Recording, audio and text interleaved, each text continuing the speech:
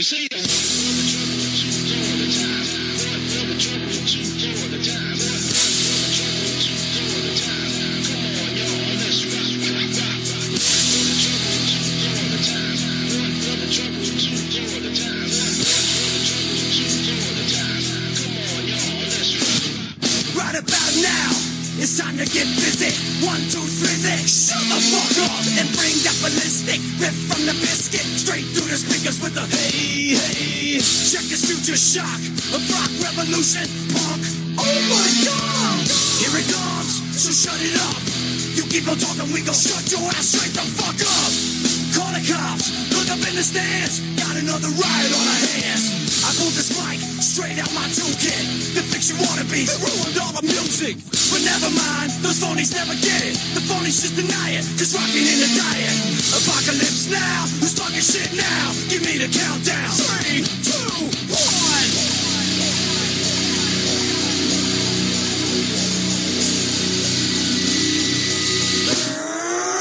Here we go again. Right now, let's go. Me and you, toe to toe. We can rock, we can roll. Here we go again. Right now, let's go. Me and you, toe to toe. We can rock, we can roll. Welcome, everyone. Welcome to WrestleMania Sal-Vation.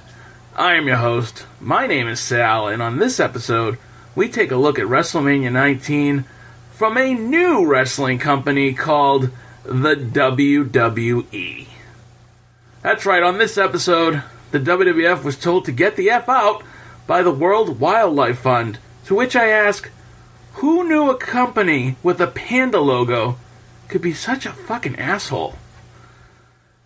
That being said, the massive roster the WWE had at this point had been split into two brands. One roster for Monday Night Raw, one for SmackDown. They had the talent to do it, and we're going to see exactly how this played out. Joining me for this episode, a longtime friend of the show, he is the one and only suplex-throwing human duplex. Ladies and gentlemen, Henry Hugepex.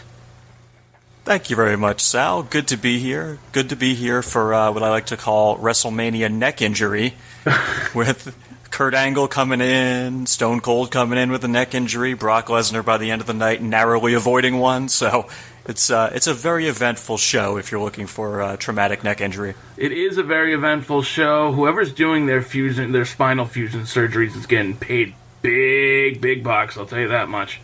Absolutely. But we'll get to that and much more. But first, Henry, do you know what time it is? It's Vader time? No. Oh. That's something different. It's time to go to the WrestleMania Rundown. Excellent. The 19th WrestleMania took place on March 30th, 2003 from Safeco Field in Seattle, Washington. The attendance on this night was listed at 54,097 fans, and the tagline for the event was Dare to Dream. And actually, I can share a personal story for the run-up to this WrestleMania if you'd like. Absolutely. So, the Royal Rumble 2003 was in Boston. And yes, it was. Myself and Nitromania host Adam were in attendance for the Royal Rumble 03. So we did, in fact, see Brock Lesnar win the Royal Rumble.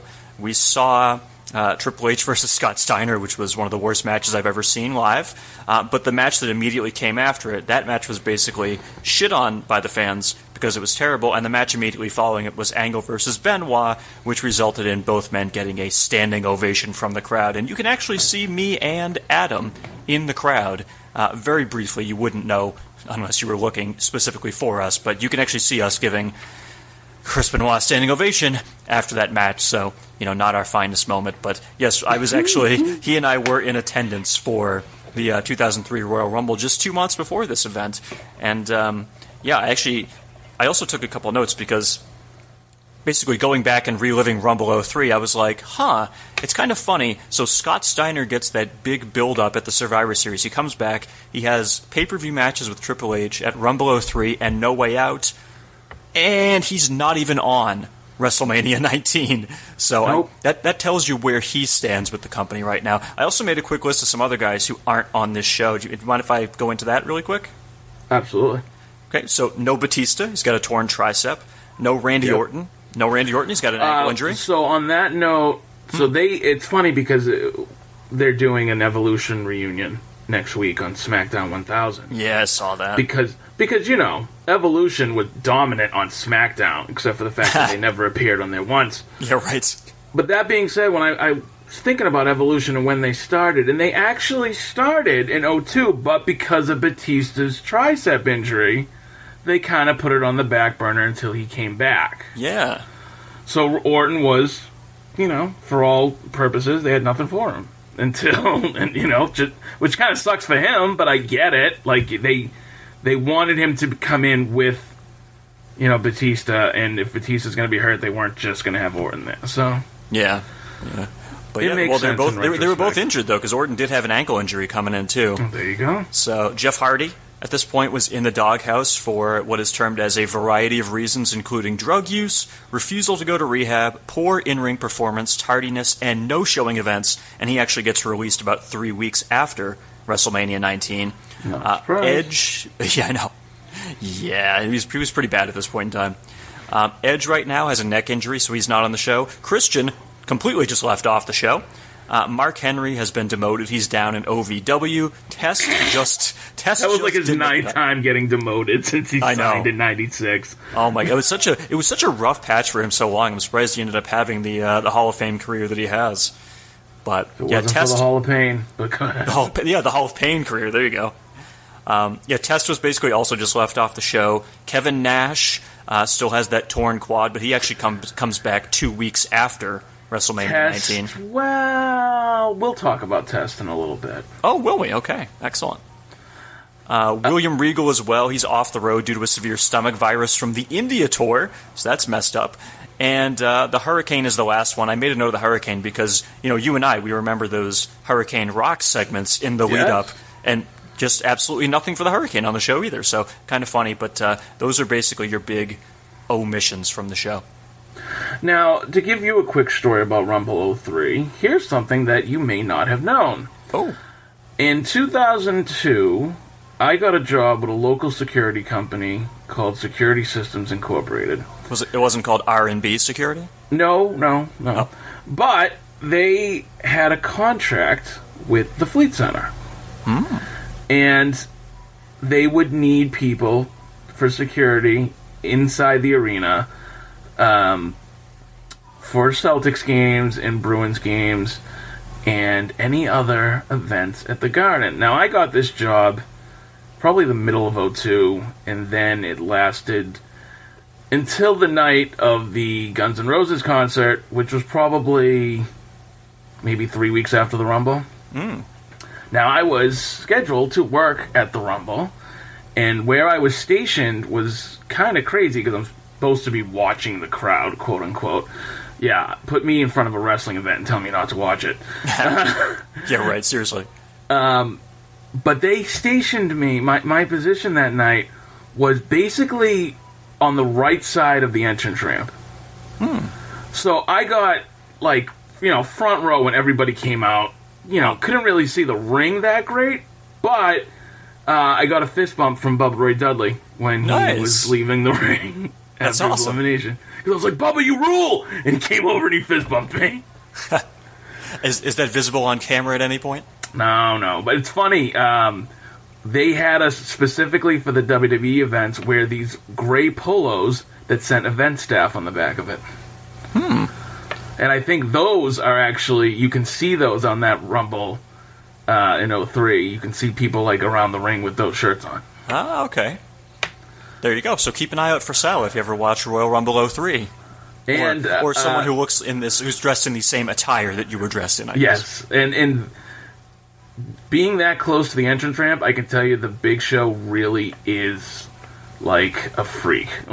He feels like he's 10 feet tall, just because of his massive size.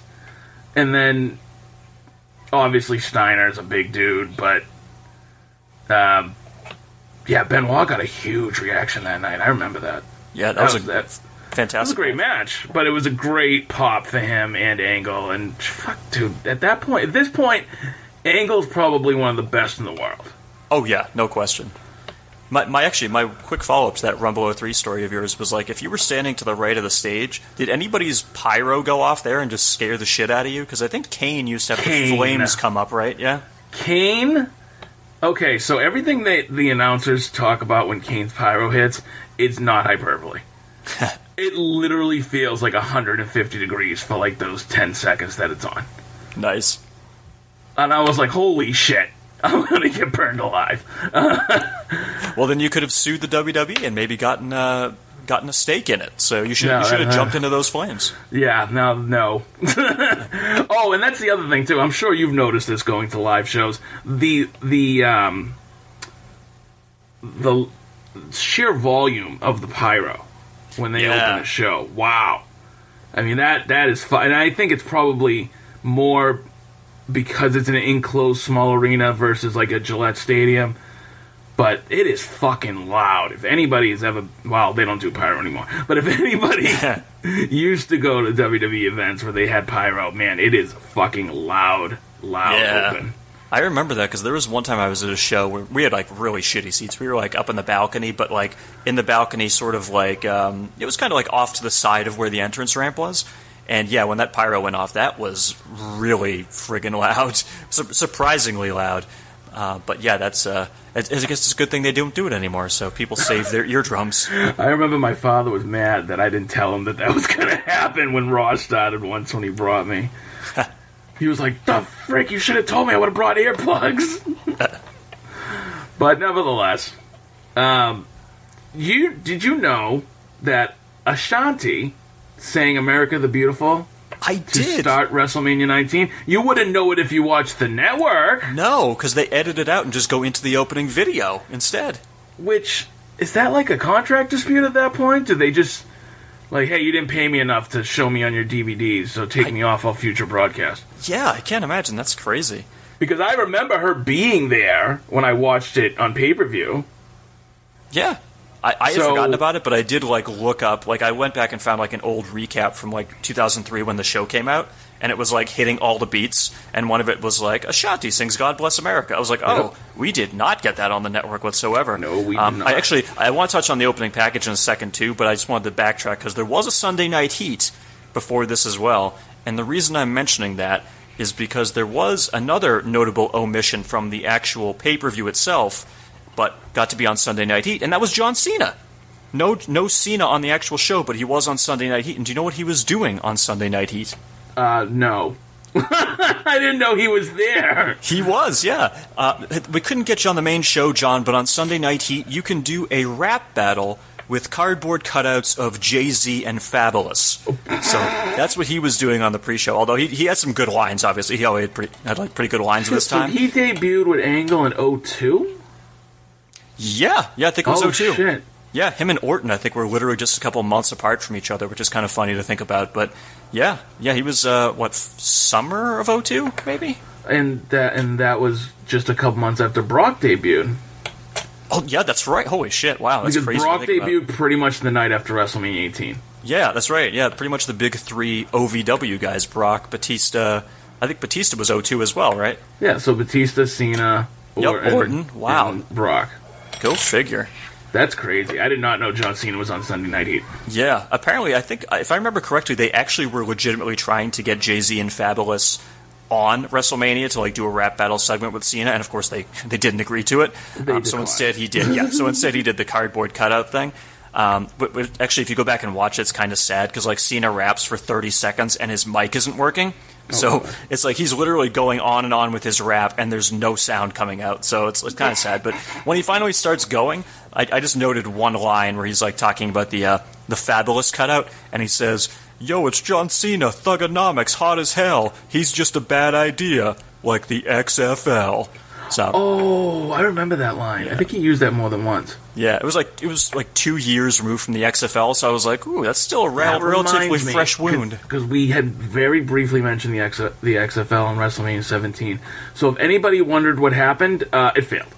It failed. Yes. It did not last. You know what's funny? I'll get into it a little bit later, but there strangely is an XFL somewhat moment for something I'll cover later, but we'll get into that in a little bit. And just the other thing from Sunday Night Heat was Chief Morley and Lance Storm retaining their World Tag Team titles in a triple threat match against the Dudley Boys and Kane and Rob Van Dam, which is actually kind of another thing to think about. So Kane, RVD, and the Dudley Boys can't get on the main show either. So go figure.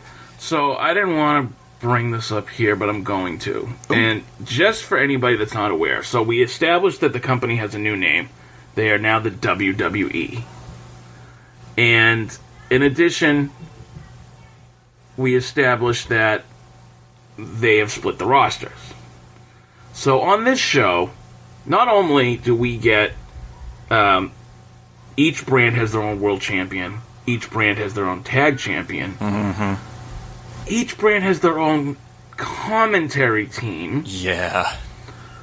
And each brand has their own set of referees, and much to my chagrin, they have their own ring announcer.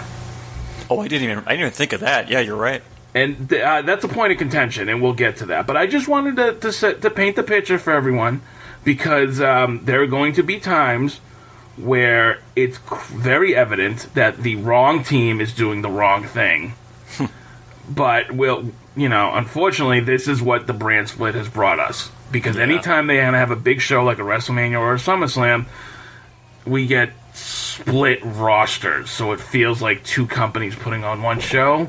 Yeah.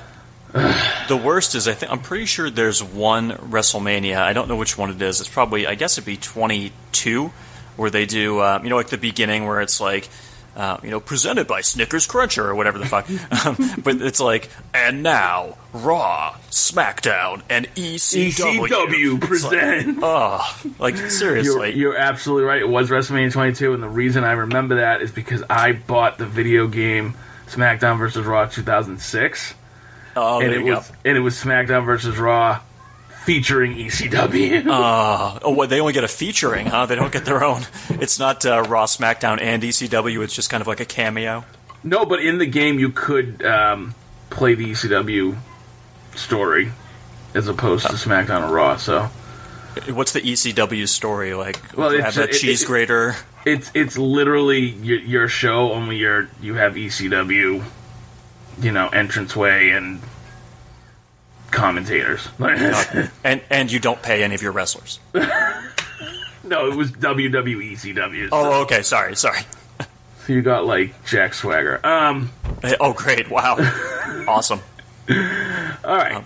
And actually, I didn't mean to interrupt you on the video package, but the video package, one thing I noted, Sal, I don't know if you noticed this as well. So basically, you get the people talking, people saying what WrestleMania means to them. So you see Brock, and you see Triple H, and you see Stone Cold, and, it's kind of like them doing training or close-ups of their face while they do voiceovers. Now, I thought this was weird, so I actually had to check this out. They show Booker T several times, but there's never any audio when Booker T is speaking. So I went and found, the actual non-WWE Network version. I found, the actual original version. So the WWE Network, literally, they edit out what Booker T says in the opening montage. Why? And I thought that was weird, but literally I went and found, the opening thing, and Booker doesn't say anything controversial. It's just, I don't know why they felt the need to... Maybe it was, a case of them being, we really dropped the ball on this storyline, so we don't want to make it seem like Booker is, super massive babyface going in because we're going to pull the rug out from under him. But, literally, there is audio there that they completely take out on the WWE Network when Booker T was originally speaking. So, yeah, go figure on that one, WWE. Nice job. Okay. Well, when we get to that match, I'll have a lot more to say about that. I'm going to leave that one. I'm going to let that one sit for a minute. Yeah. Surprisingly, as beautiful of a venue as Safeco Field is, apparently a lot of people forgot their signs. I know. Not as many signs. I get it. We're not in the Attitude Era. But I just felt like not as many signs as even at the Rumble of 03 that we were just talking about. I know. Maybe a lot of them were confiscated. There was definitely at one point during the show where I made a note of a sign being confiscated right on camera. So that being said, you know how on your show we've obviously talked many times about the number of signs that you would see in an arena during the Attitude Era. Sure. I feel like that we saw less, not because people brought less, but if you remember, and as you know in your timeline, anything got allowed in. Yeah, pretty much. Like anything. Like, doesn't matter if it was rated PG-13, rated R, the worst goddamn words you could say in the English language, it still got in. Mm-hmm. And I think in 02 and 03 they started saying, like, no, that's not family friendly, that's not appropriate. Like, they started taking signs away. Yeah. Or I thought about that, too, that maybe it was like a case of, with WrestleManias, you get maybe more of like the casual fan who's just kind of like, WrestleMania's coming to town, I'll go. I don't know. And maybe that's not even true. I have no idea. I was just kind of spitballing there.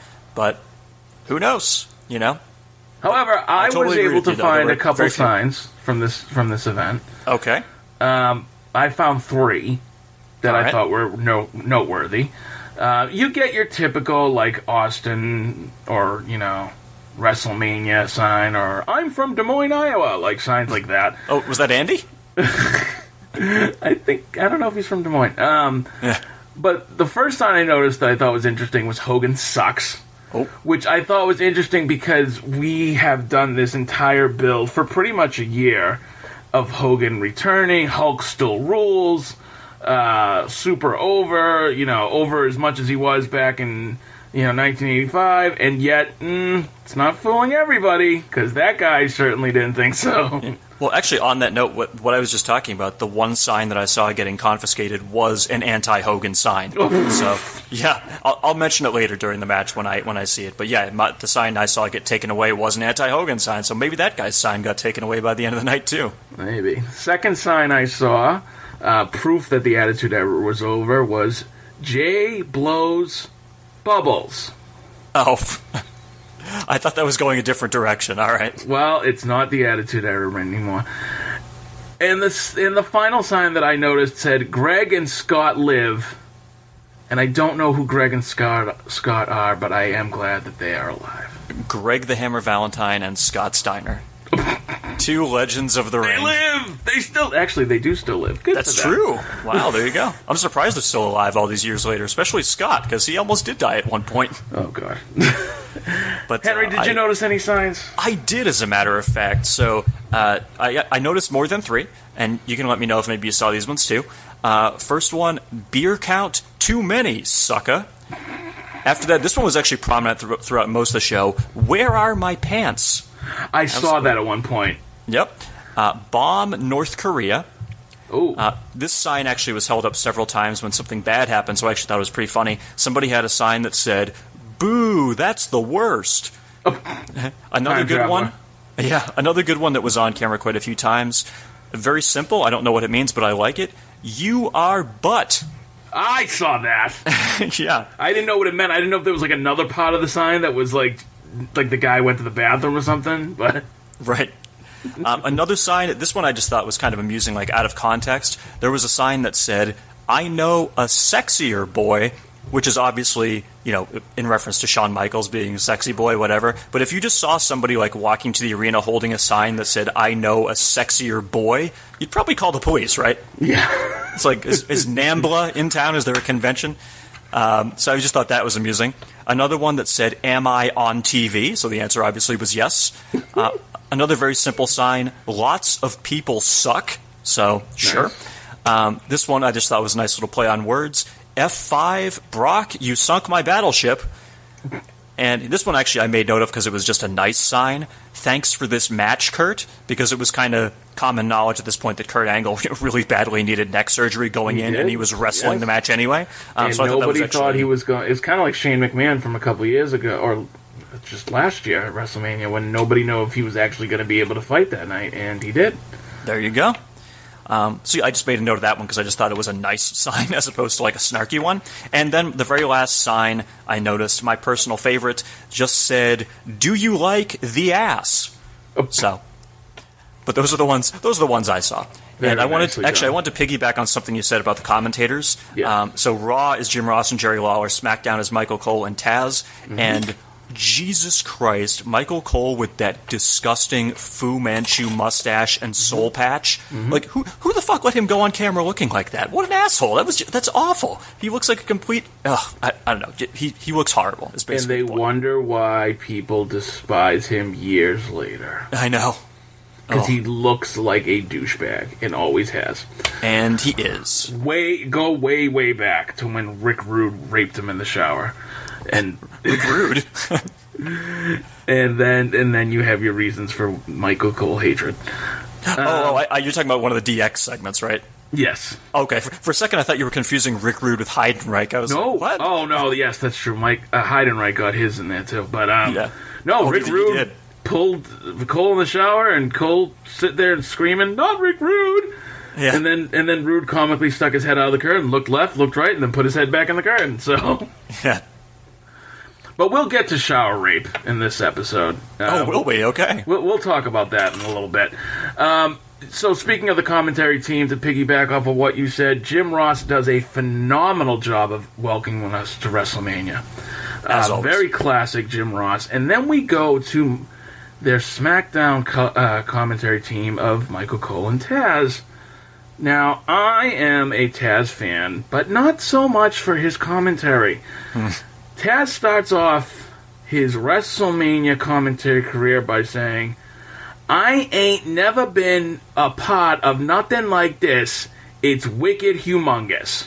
Ugh. So first of all, it's nice to see that that concussion at WrestleMania 17 was seamless, because obviously he forgets that he was at WrestleMania 17. Right. And it was actually bigger and had a larger crowd than Safeco Field, but that's, I guess, beside the point. And also him saying wicked from a Brooklyn guy. Yeah.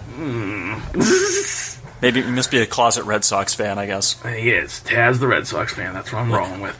I think also he gets in at the beginning, if I recall correctly, something that was like kind of a catchphrase of his is when he says, like, "Oh, it's going to be a rocket buster."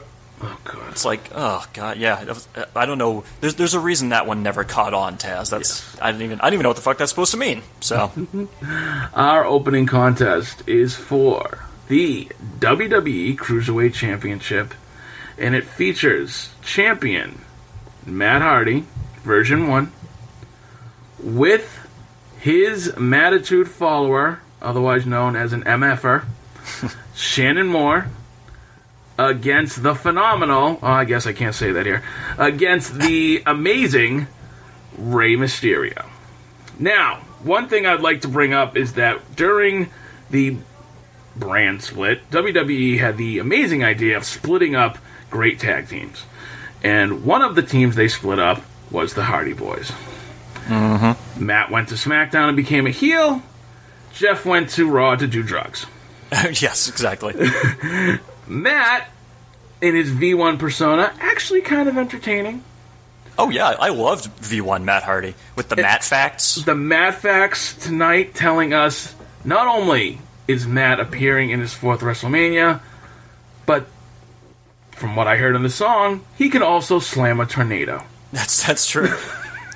and the other Matt fact was, I actually like the other one because it said, Matt often wonders how they did WrestleMania without him. You know what? So. I've been reviewing this for 19 episodes, and I kind of agree with him. Yeah. WrestleMania 3 needed much more Matt Hardy, clearly. Absolutely. It just needed much less Jeff Hardy, but I guess that's what tonight was about. Couple of things I thought were interesting was that the cruiserweight weight limit that they said Matt has worked very hard to obtain and get below is 220 pounds. Yeah. The reason when they rebooted the cruiserweight division in WWE present day and they made it 205 was because half of their world champions were 220, like Seth Rollins and Finn Balor, and they were like, not a good look, make it less. Yeah, seriously. Also, for anybody who might be interested in what's going on in the entertainment side of the world in this era, the Daredevil movie was released on February 14th of 2003. It did all right, and that's the character Rey Mysterio decided to have his ring gear modeled after. Oh, okay. I was kind of wondering that, actually. I wasn't sure. So thanks for lending that insight, because I would not have known that. Rey would go on to classically dress like a superhero or villain at some cases at different WrestleManias, and I thought it actually played very nicely into the spectacle of WrestleMania, that we kind of always wanted to see, what's Rey wearing this year? It's almost like a fashion show, but it worked. Yeah, he was always very topical with the costumes, too. Like, it would be whatever the popular movie was that he would imitate. Yes, and I was actually a little bit worried about Daredevil, because I'm like, wasn't that out too? But no, Ray, staying on point, just a month earlier they had released it in theaters. Now, did he also put in contacts to make himself blind during this match as well? Probably. Okay. I remember him being like, he was the Joker after The Dark Knight came out. He was a Na'vi after Avatar came out. So yeah, he's very good with that stuff. He's good at seizing on the popular culture at the time. He absolutely. Ray, for all intents and purposes, is amazing at this point in his career. Oh, he hasn't gotten like too bulky where he was after Eddie passed away, and he was kind of jacking up. Right, he was bulked up with the spirit of Eddie Guerrero. Exactly. Right, and steroids. Right. But at this point, he's still really light, moving super fast. For what it's worth, it was only a 5-minute match, but I enjoyed it. I wanted more. Yes, and I think that was kind of the problem. Is it definitely seemed rushed. At one point, Taz decided to discuss Matt's diet with us, and he gave us this little tidbit. Matt Hardy's off the banana juice now. No more BJ. Yeah, no more banana juice. He drinks tea now. Shannon Moore, Matt Hardy, always drinking tea. Drinking tea? They're always in the back, tea bag, squeezing the tea bag. So, the term phrasing, not really popular in WWE creative at this point. Yeah. Or at least they didn't know how to do it. Yeah.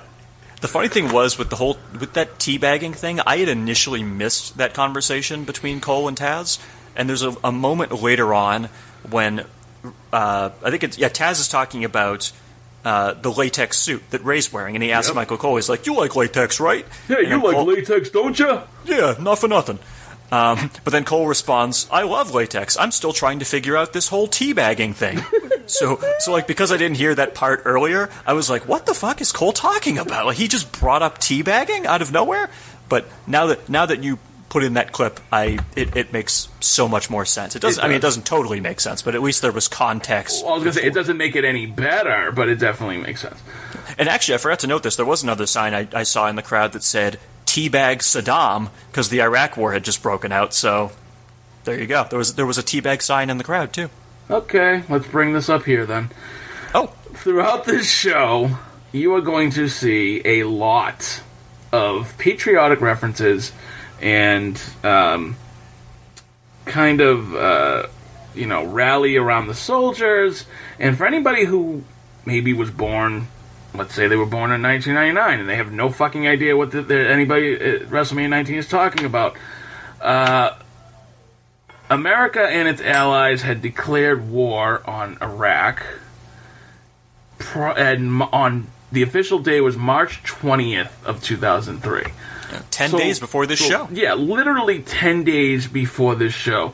And this show really uses that patriotism probably just as much as they did back at WrestleMania 7, the last time you guessed it on this show. Yeah, that's right. When we were in the Gulf War. So, I guess what I'm saying is that anytime Saddam comes under fire, Henry will be there to talk about it. Exactly. That's a pretty funny contrast. I hadn't even thought of that. So the next time war breaks out in Iraq or in the Middle East, I'll come on to guest again. I'm guessing maybe WrestleMania 37? I guess we'll see. 35, the way things are going. Yeah. But yeah, it becomes a very topical point in the show.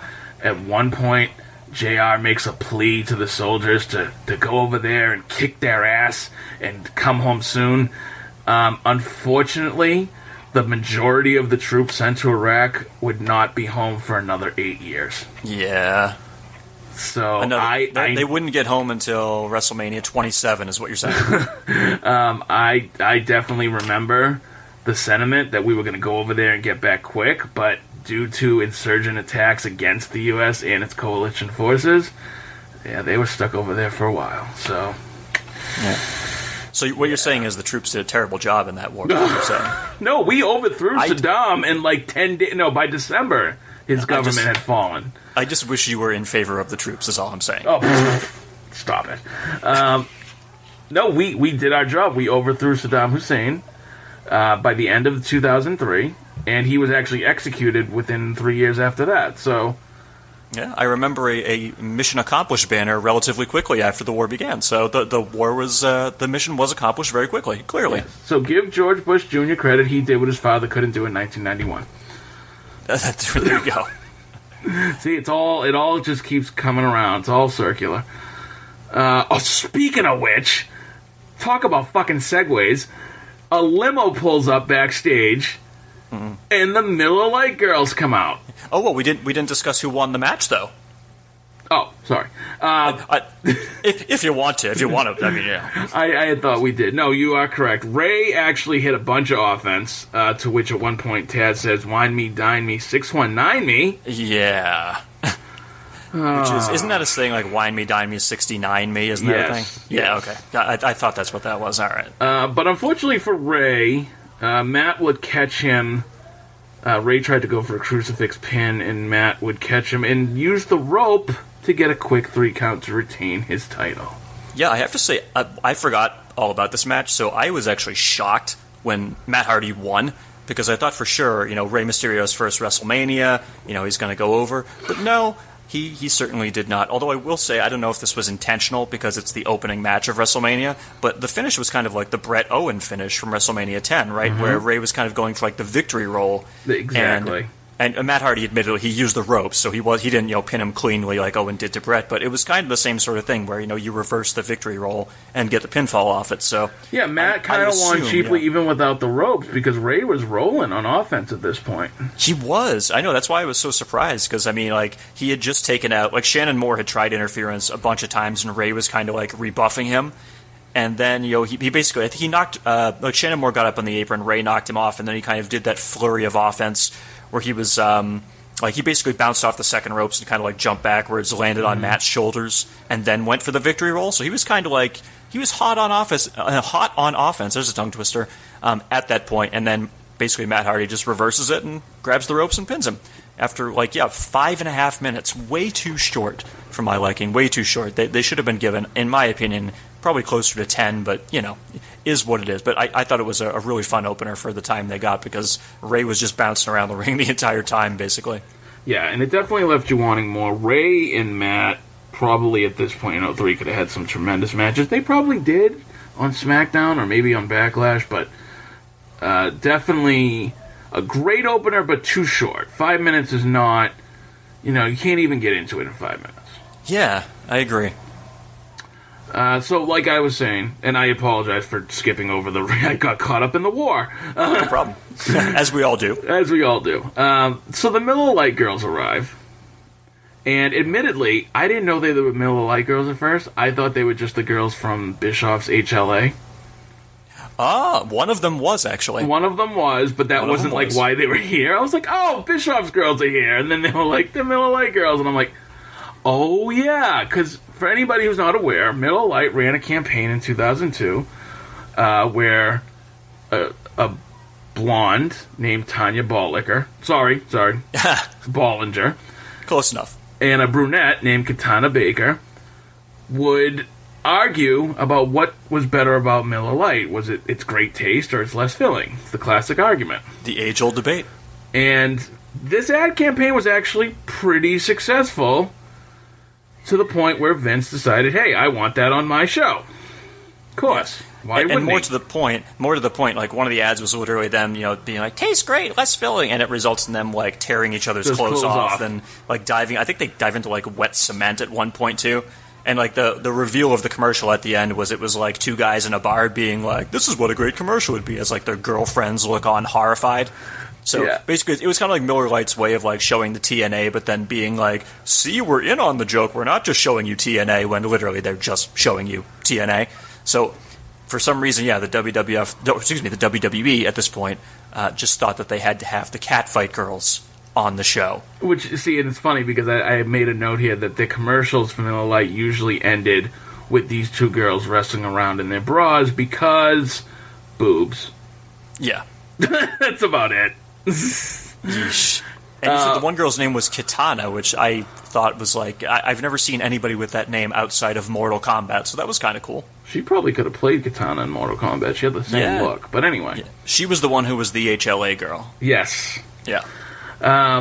So they, immediately start arguing, to which the brunette replies, "Don't start," which I actually thought was kind of funny. Did you make a note of the exchange between Michael Cole and Taz after they cut back to them? Yes, so Taz says, so one of the reasons I do love Taz, hey Cole, I heard the Miller Lite girls, they really dig Taz. And Cole goes, really? Where'd you hear that from? He goes, I don't know, I just made it up. Yeah, I thought that was hilarious. It was basically like Taz just got his balls cut off live on pay-per-view. But he did it to himself. He didn't have to say that. Yeah, well, Michael Cole kind of left him hanging, too, where he's like, where did you hear that? As though somebody, actually reported that to Taz, and he wasn't just bullshitting, Yeah, well. It seemed like Cole was actually like, oh, really? The Catfight girls are you into, huh? And he's like, and then, of course, Taz has to be like, no, yeah, I made it up. Taz and the Moose in the morning. Oh, boy. So, after, Taz emasculates himself. Yes. We go to an earlier today video of Little Guido, or at this point as he's known, Nunzio, lures Nathan Jones into the locker room.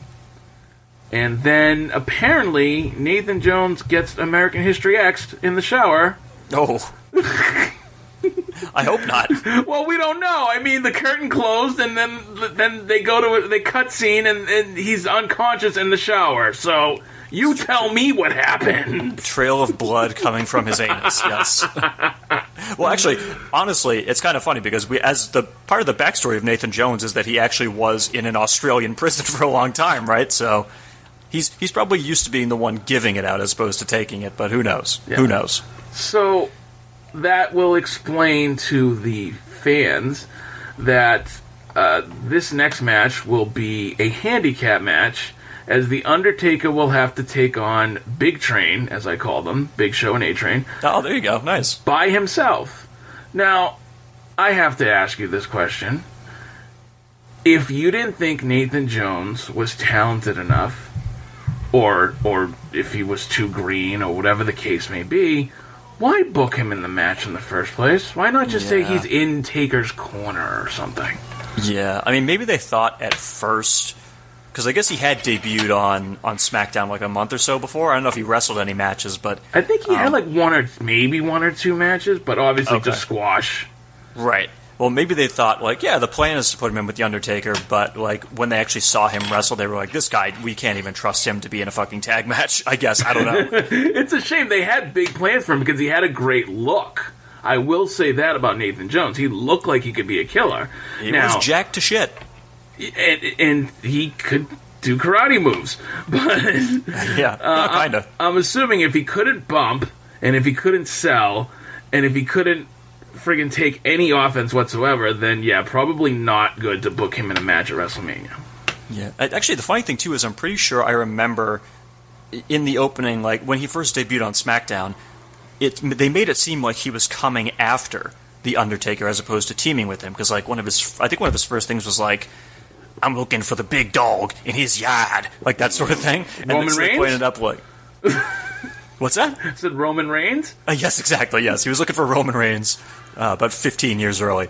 But yeah, he was saying he was looking for The Undertaker, and then it turned out that he and The Undertaker became buddies instead of being opponents. So I don't even know, maybe the initial plan was to have Nathan Jones fight The Undertaker at WrestleMania, and I wish we had gotten that, because that would have been probably even worse than the Giant Gonzalez match. But oh my god, would that have been bad. Well, just stick him in a tag match, pal. That morning. That morning. No, he's not going out there, pal. Nope. And, by the way, also, unlike your guest from the previous show, I do not like Biker Taker. I'm just going to go ahead and put that out there. Everybody's entitled to their opinion. That's fair. Yeah, his is 100% wrong, but, I will say this, that we then get introduced for the first time tonight to the WWE's favorite rock band. Yeah. Limp Bizkit. More than that, it's the what Tony Chimmel said was the WWE's favorite band in the whole world. Ah, yes. Forgive me. That's correct. In the whole world. Any band in the world, Limp Bizkit is their favorite band. You know that was probably written into their contract. Like, hey, you can have the rights to all these songs. We'll do all these pay-per-view music songs for you. You can use them forever, but you have to call us your favorite band in the whole world. Right. And Fred Durst has to be a playable character in one of the video games. But then you can use the music for whatever you want. Because they do leave in the performance on the network, so obviously they do have the rights to it. They leave in Rollin', and I think they do. Do they do Crack Addict later? Oh, yes, they do. There you go. But you know what? Hey, you got to admit, Vince and whoever was in his team at that time, probably Bruce Pritchard and Jim Ross, was probably like, these guys don't even want any money. They just want us to say that they're our favorite band. Yeah, sign that shit. Yeah, exactly. I haven't gone back and watched any Biker Taker matches from like SmackDown during this era, but I'm assuming the Rollin' is probably intact on those shows too. I'm guessing if they're on the pay-per-view, it's probably on that. I don't know. I mean, because he used to use American Badass by Kid Rock. I don't know if they have the same thing going there. So here's the guess problem: probably not. is he switched a while ago to that "You Done It Now" song. Oh, yeah. But for this WrestleMania, he went back to Rollin'. Oh, okay. So he was already on that song then. Yeah. Oh, yeah. Because when he fought Jeff Hardy in 2002, he was on that song. And Rollin' came before that, so because he was using Rollin' in 2001 against Triple H. Oh yeah. So for tonight, because Taker's a babyface, and because he's got a nephew in the Marines, right? He comes down with the big flag, and you would think this would be the spot for American Badass, but apparently he comes out to Rollin'. And by the way, fucking awful edition of Rollin' by Limp Bizkit. They were probably, this song's 3 years old at this point. We don't want to play this song. But they did. And they even had some kid, jump up on stage and, break dance. Yeah, that was fucking lame. That was just so fucking weird. And then eventually, literally, at the end of the song, literally, I'm not kidding you, the last chorus, Taker rolls out on his motorcycle. Yeah, right, exactly, yeah. So they got a good amount of the song in, basically. The whole thing, pretty much. Yeah. But yeah, you're right. Taker took his merry time getting out there. All right. So, as we mentioned, it is time for The Undertaker to resume his dominance at WrestleMania as he takes on not one, but two opponents tonight. The A-Train with his partner, The Big Show. Big Show, by the way, who has been absent from WrestleMania for the past couple of years, but I don't think he was injured. I just think they had nothing for him. Yeah, and I think he was down in OVW at one point too, right? They sent him back there. A 7-foot, 500-pound giant who admittedly did not have that many years of experience in the business, but you have nothing for him? Come on. Yeah. That's just... my question, this is a question I'm going to pose to you about this match. Is this the most forgettable Undertaker WrestleMania match? Yes. I think so too. We have a lot to complain about with Giant Gonzalez. Yeah. But that's memorable, at least, for being god-awful. Right. And, it was a lot of shittiness in the match with Boss Man. But you still remember it, even if it's for what happened afterwards. Yep. But nobody remembers this match. Yeah, and I think most people probably don't even remember the build-up to this match either. I mean, I do because I'm a fucking nerd. I remember a little bit of it, but even still, there's probably, I'm guessing most people, the Undertaker, A-Train, A-Train, Big Show with Nunzio mixed in feud probably didn't resonate with a lot of people. I'm just guessing. No, the only thing I remember about this feud, in all honesty, is that Nathan Jones was supposed to be some type of a protege. Yeah. And to that point, Nathan Jones does eventually make his way to the ring. He brogue kicks Big Show in the face. He then comes in the ring and kicks Albert in the face. which should be a DQ since they announced this as a handicap match. Right, but the referee's looking right at him and kind of does one of the, well, I don't know, I mean, he's supposed to be in the match, so I guess I'll allow it. Yeah. And then A-Train gets his big hairy ass tombstoned, and Taker gets the win. Indeed.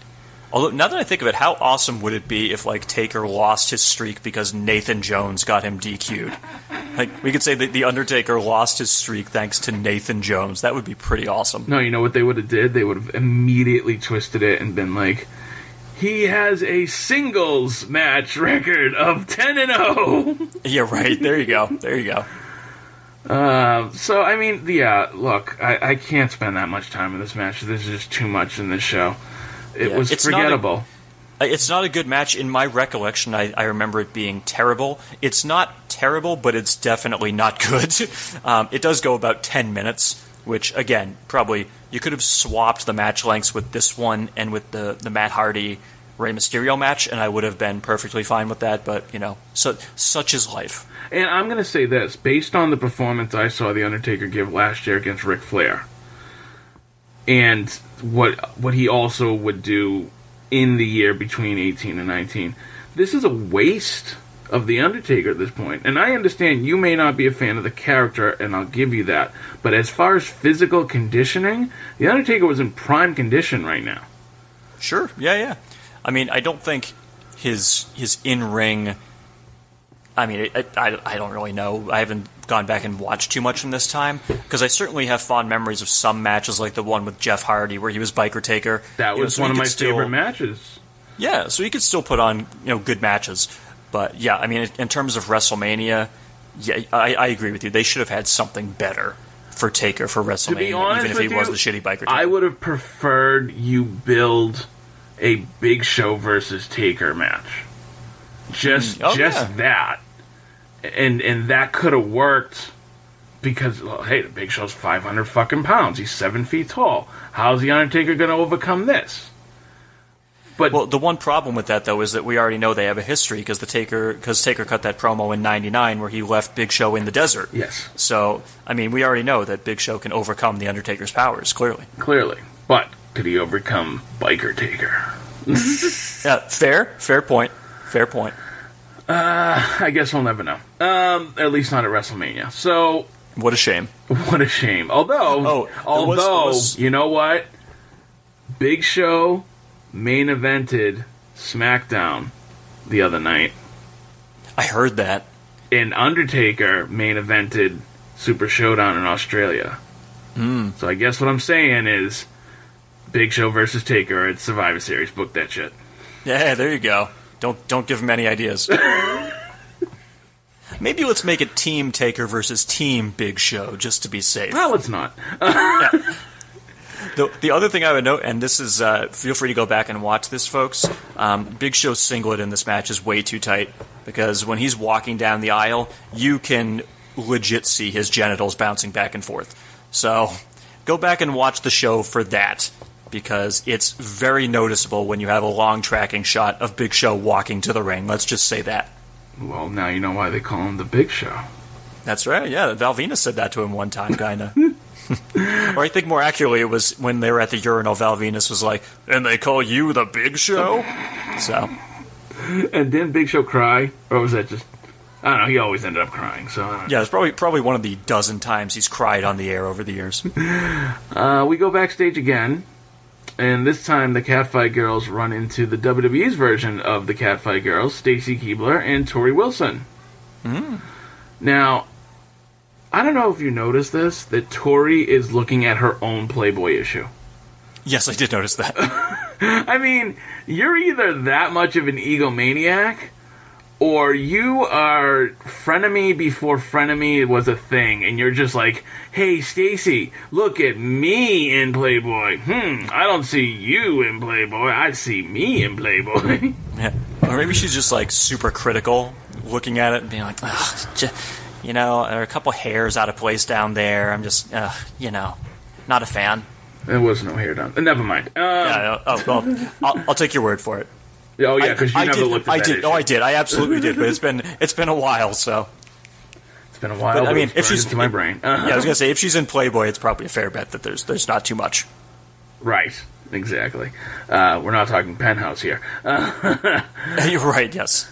No, so this is where Tess comes up in this episode of WrestleMania because the Miller Lite catfight girl Katana says that she's a huge fan. She loves testicles, referring to the fans of Tess as Stacy has labeled them. So we can talk about the funny name of his fans, but he can't be booked on the show. Not even in a backstage segment, which is kind of sad. Which I'm fine with. I'll tell you this, for anybody who's interested, I guess, this segment was as dumb as it sounds. Yes. It was completely pointless. Because, like, there was actually a part where one of the catfight girls says to Stacy, or no, excuse me, Stacy says she has another brilliant marketing idea, and then they just walk off. So I thought there would be, like, a follow-up to that, but no, it's just like, that's the way we get out of the segment is we're going to walk off and Stacy's going to be like, I have an idea. And then we don't see what the idea is. So, wonderful. But, just so everybody understands, the WWE is not a sexist company. In fact, they're going to put on their women's WWF Women's Championship match right after this segment. Isn't that... Indeed. Isn't that progressive of them? Yeah, sure. Let's go with that. Now, it's funny because this match is basically the same match at last year's WrestleMania, minus Lita and Victoria. Ah. And actually, you know what? I gotta say, to Victoria's credit, in this match, like, I didn't remember her being so aerial with her arsenal. Like, there's a time, so she does, like, a somersault leg drop from the ring apron into Trish, or from the ring apron onto Trish, I should say, and then later on, she also attempts a fucking moonsault. And I remember Victoria being much more, ground-based, but no, she was fucking flying all over the place in certain parts of this match. That really kind of surprised me, but it was a very, very welcome thing to see. So this might be a little bit blasphemous. Oh. But at this point, she was a better wrestler than Lita was in this spot last year.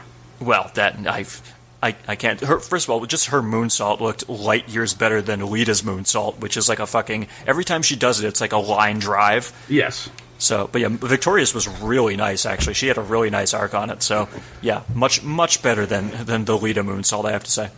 But it's funny because I felt myself enjoying this match a lot better than last year's Triple Threat. Yeah, this was a fun match. For the record, Victoria not only came out to that song by Tattoo called All the Things She Said. Well, not if you watch on the network. Well, that depends, because if you see right before she gets in the ring when she's on the apron with Stevie Richards, you can hear it bleed through the dub over. I thought I heard that too, yeah. And I was like, wow, what a shitty dub job they did.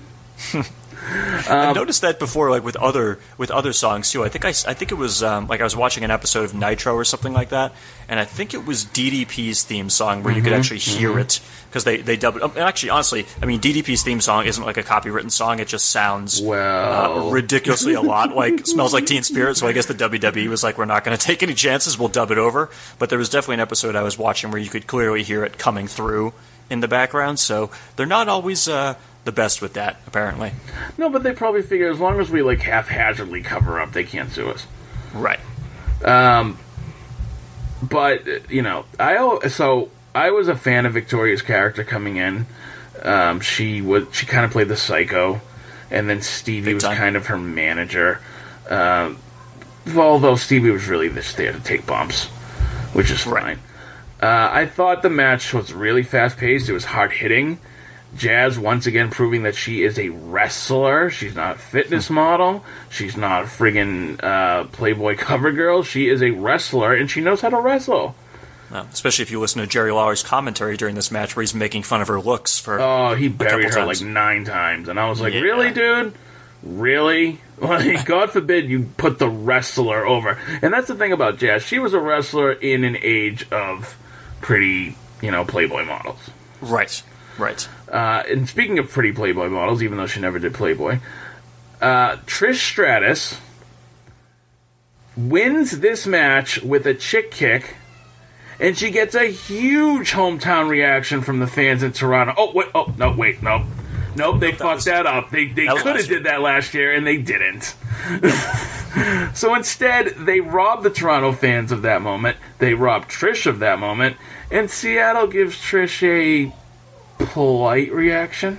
Yeah, but I mean, Trish actually was like legitimately choked up when she won, so that was kind of nice to see that she, this was like I think this was number 4 for her. This was her 4th title, but it still seemed to mean a lot to her when she got it, so that was good. But regarding that chick kick, I mean, wasn't the chick kick usually to the face? Yeah.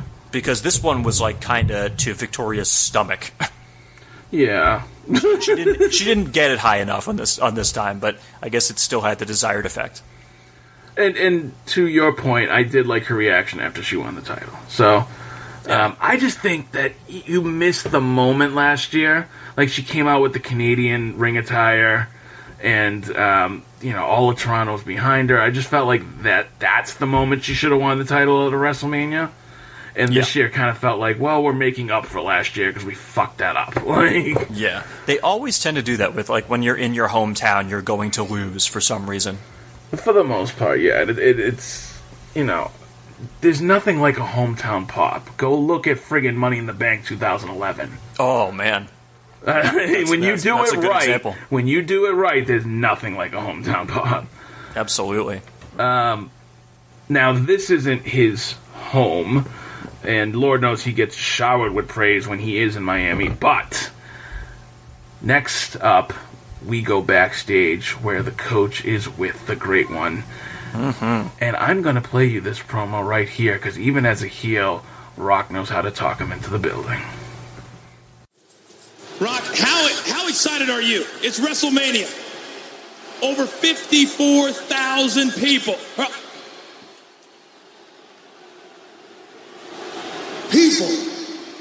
The people. The same people who booed The Rock at last year's WrestleMania? The same people who booed The Rock when he sang and gave the concert of a lifetime. The same people who chant, "Sell out to The Rock." Oh, The Rock is a sellout. Yeah. The Rock has sold out this and every WrestleMania he's ever been in. You see, Coach? These people hurt me. They hurt the people's champ. So tonight, The Rock could care less about the people. You see, Coach, The Rock is here for one reason and one reason only. And that is to fulfill his destiny. Fulfill my destiny. And that's to beat Stone Cold Steve Austin right in the middle of the ring at WrestleMania 1, 2, 3. This is the holy grail. The one thing that The Rock has ever done, the one thing I've never done. It consumes me. It eats me alive. Coach, this night, the biggest night of my life, this is everything to The Rock. Everything. Oh yeah, for the past 2 occasions, Stone Cold Steve Austin has beaten The Rock right in the middle of the ring. Right in the middle of that ring, 1, 2, 3, he's beaten The Rock. But if there's one thing that Hollywood has taught me, that's Act 1 and Act 2, they don't matter. The only thing that matters, everyone remembers, Act 3. The end, the climax, the grand finale. This is the last chapter to the greatest rivalry this industry has ever seen.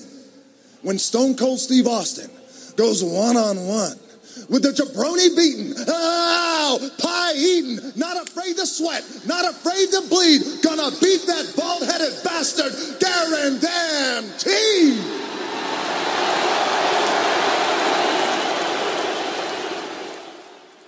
And then, Coach, The Rock would have done it all. Finally.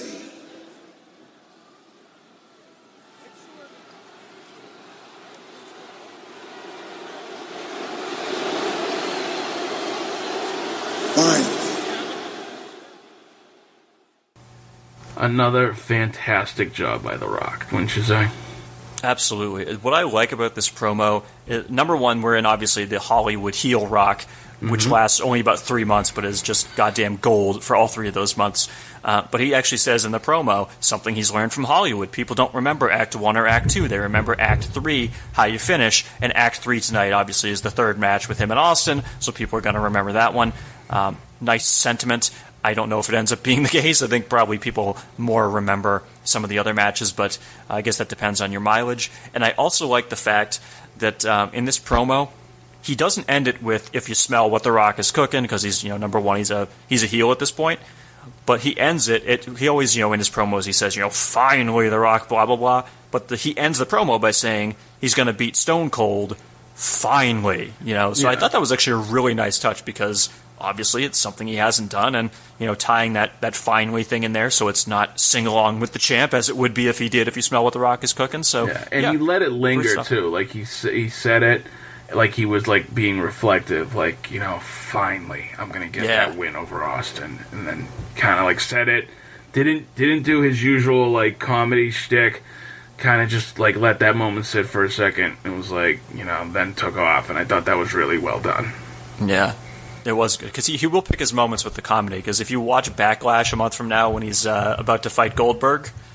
I don't know if you remember his promo, but it's like Terry Runnels is backstage interviewing him, and he's like, "The Rock has done it all. The only thing The Rock hasn't done is make a white baby." He's always looking at Terry. I do remember that. I remember the night after WrestleMania, this night, The Rock's in the ring, and he's like, The Rock has done it all. There's nothing left for him to do. And the crowd's chanting Goldberg. Right. And The Rock goes, "Don't think you're cool just because The Rock's accountant Ira Goldberg." Yeah. That's one way of getting around it, I suppose. That was great. Yeah. I think I also sent you, as a quick side note, I also sent you that clip from when Goldberg is in the ring challenging The Rock at Backlash. And for those of you, I've watched this a billion times, so for those of you at home, obviously you can't, if you want to go back and watch it, you can. But basically what happens is Goldberg challenges him at Backlash, so The Rock is like, "You want The Rock one-on-one at Backlash, the biggest match of all time? Well, simply put, in front of you, in front of the millions, The Rock says this. Nah." And then he just leaves. It's awesome. He gives him he's screaming at him. "You, The Rock, the biggest match of all time. Well, The Rock says this." Nah. Yeah. And gone. That was great. Of course, if it is the biggest match of all time, and of course there's only one arena where that huge match can take place, which was, do you remember where it was? The Hartford Civic Center. Close. It was the Worcester Centrum. Well, same thing. Yeah, Worcester got the last match of Hollywood heel Rock, so yeah, great job. Anyway, but the point is, so yes, basically we just did the Rock promo backstage, but basically this whole portion of The Rock as Hollywood heel Rock is just complete gold for several months. We haven't even touched on the Rock concerts that he did as well, which are also amazing. And we'll get more into depth in that when we talk about his match tonight, but we are going to segue out of that and go to our next match. Next up, because Vince McMahon, as we all know to this day, absolutely hates tag team wrestling, he refuses at this point in his company to put any stock into a regular, tag team feud of like he used to get back in the day with like LOD versus the Nasty Boys or something like that. No. Because this is probably the 5th Mania in a row that he has done some type of multi-person match. And tonight, it's really bad because there's no reason why this match couldn't just be Team Angle versus Los Guerreros and it wouldn't be a compelling story. Sure. Well, actually, and as I said on Sunday Night Heat, you got for this is the WWE tag match, but the other one is the World Tag Team match, correct? And that one was also a triple threat. Yep. With the tag team titles, so it's we get in this match the champions Shelton Benjamin and Charlie Haas, known as Team Angle at this point, also the world's greatest tag team later on. They're going against Los Guerreros, which is Chavo and Eddie. And then they threw in Benoit and Rhino, who have never teamed up before in their life before this. Really? This was their first time? Well, I mean, I think, a couple of matches, leading into WrestleMania, but I mean, historically, they've never teamed up. It's not like they had a history. No, not at all. And Okay, so last year at WrestleMania X8, we did not have Eddie Guerrero there, and we did not have Chris Benoit. Eddie, unfortunately, had been kind of doing a little bit of a Jeff Hardy routine, and he got his ass fired. right? Yeah, he got his fucking ass fired. So he wasn't at WrestleMania last year. Benoit had neck surgery. So you bring back Benoit from injury, and I understand they would make right on this later on, but for now, because you have nothing for him, you stick him in a tag team with Rhino? Yeah. I didn't That's get actually that. That's actually funny enough. One of the notes I made about this show is, you have Eddie and Chris Benoit in like a throwaway tag match, but you fast forward 1 year, their fortunes are quite different a year from now, and I'm sure you'll touch on that in the next episode. But, exactly. yeah. And that's the thing about this match. So this match wasn't bad. You have 5 of what could possibly be argued as some of the greatest workers in the world. 5 of the greatest workers in the world, and Rhino. So you have Chavo and Eddie, Chris Benoit, Shelton Benjamin, and yeah, at this point, Charlie Haas too. Like, these are guys, and I kind of get that mentality. Like, okay, in the past few WrestleManias, we've done these multi-person tag matches, and we've had Edge and Christian, and we've had the Hardys, and every year they've stolen the show. But you're not giving these guys anything to work with.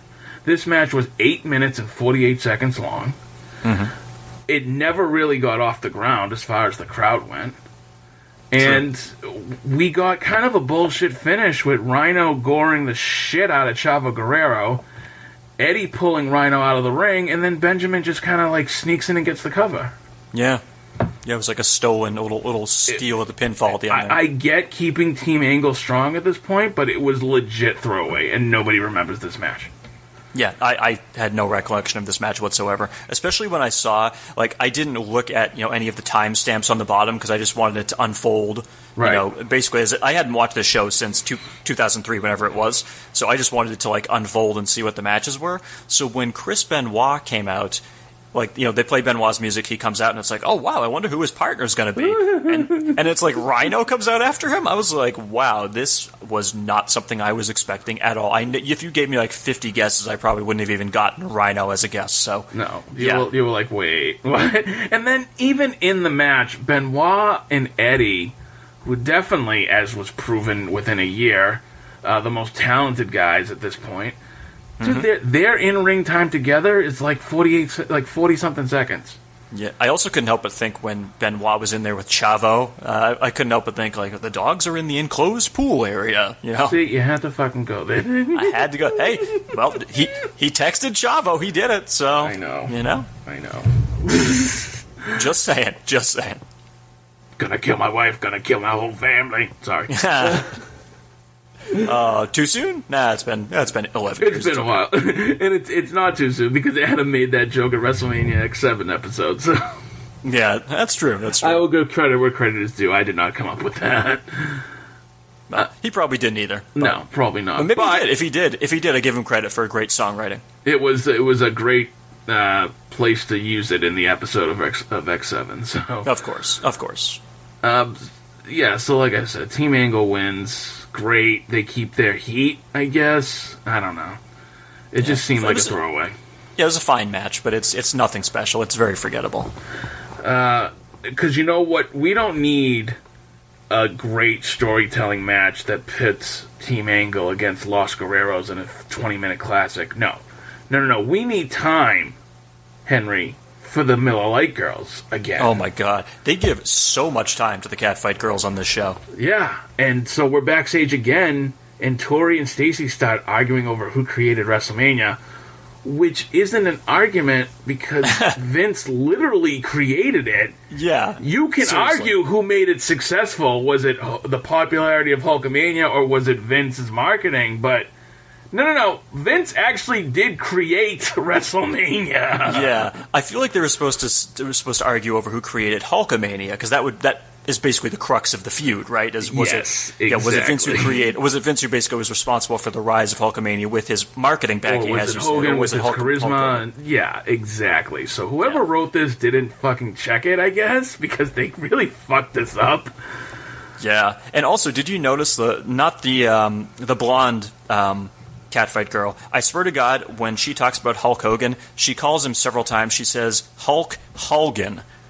If you listen to it, so I made this note. I'm glad we're on the same page in that because she has like this crazy like Fargo accent, but she's like Hulk Hogan. Don't you know? And Hulk Hogan, what's all that about? Like, and it drove me fucking nuts. I'm like, stop saying Hogan, because it was maddening. Like, she didn't. How do you not pronounce Hulk Hogan right? Like, I know. Well, you know, Hulk Hogan, he was responsible for Hulkamania. Sounds just like her. It really does. Oh my god! And then the other one. So I guess that was the other catfight girl in the wood chipper there. Is it at this point that they say that? Yes, it is at this point where they're like, it's WrestleMania. Let's settle this in the ring. Right. And then in the ring, in bed, in the ring, in bed. Yeah. Yeah. And then the Minnesota girl's like, no, let's settle it in bed. To which everyone was probably like, yeah, fucking settle it in bed. Yeah, do that. Dude, they cut back to Lawler and King, and Lawler's like, in bed. And JR goes, what do you want, to be a bedsheet now? Yeah, I'm sure he does. And Lawler, you know what? I'll give Lawler credit. He goes, you might have to call the rest of this by yourself. Oh my God. Sometimes Lawler stays over at his girlfriend's place and in his girlfriend's bed too, but I hear he's not a fan of the My Little Pony bed sheets though. Exclusive scoop for you there, folks. Okay.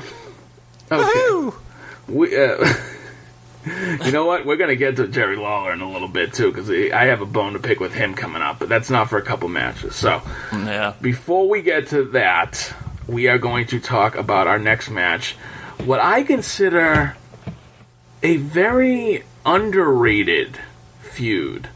I think that's fair. We get a hype video, a hype package for Shawn Michaels and Chris Jericho.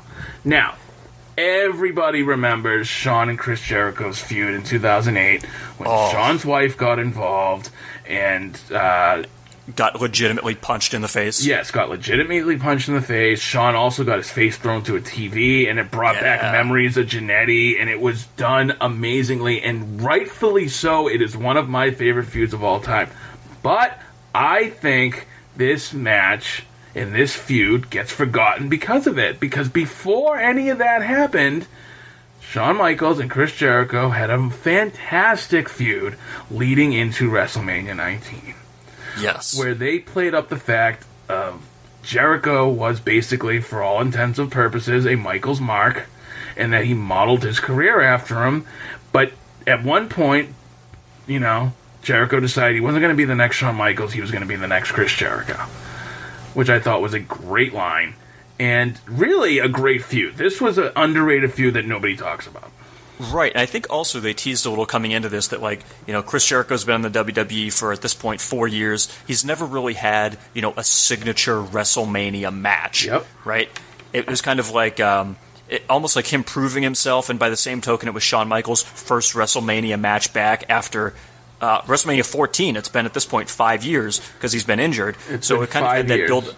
Exactly. Yeah, so in addition to, the great thing they did here was, in addition to the actual feud, it was kind of like, it was about both men's in-ring skills as well, because it was, again, as I was saying, Jericho, he hasn't had that, signature WrestleMania match, and Shawn Michaels, first time back on the big stage in 5 years, what's a Shawn Michaels match at WrestleMania going to look like now that he's, returned from injury? So, yeah, I thought it was really well done, and to say they delivered the goods, I would think, would be an understatement.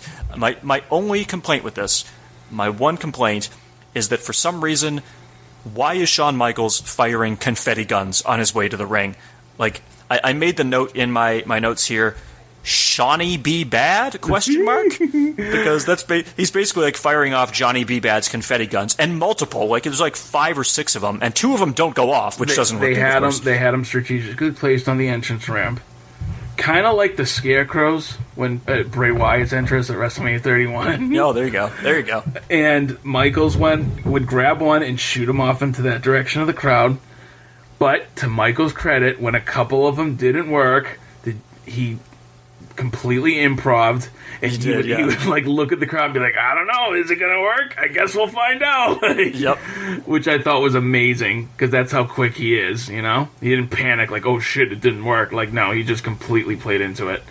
Absolutely. And it was a celebration because it was Shawn Michaels' return to WrestleMania, and what I liked is, contrary to where he was at SummerSlam 2002 when it was actually his first match, or when he won the title at Survivor Series of 2002, he actually looked like Shawn Michaels tonight.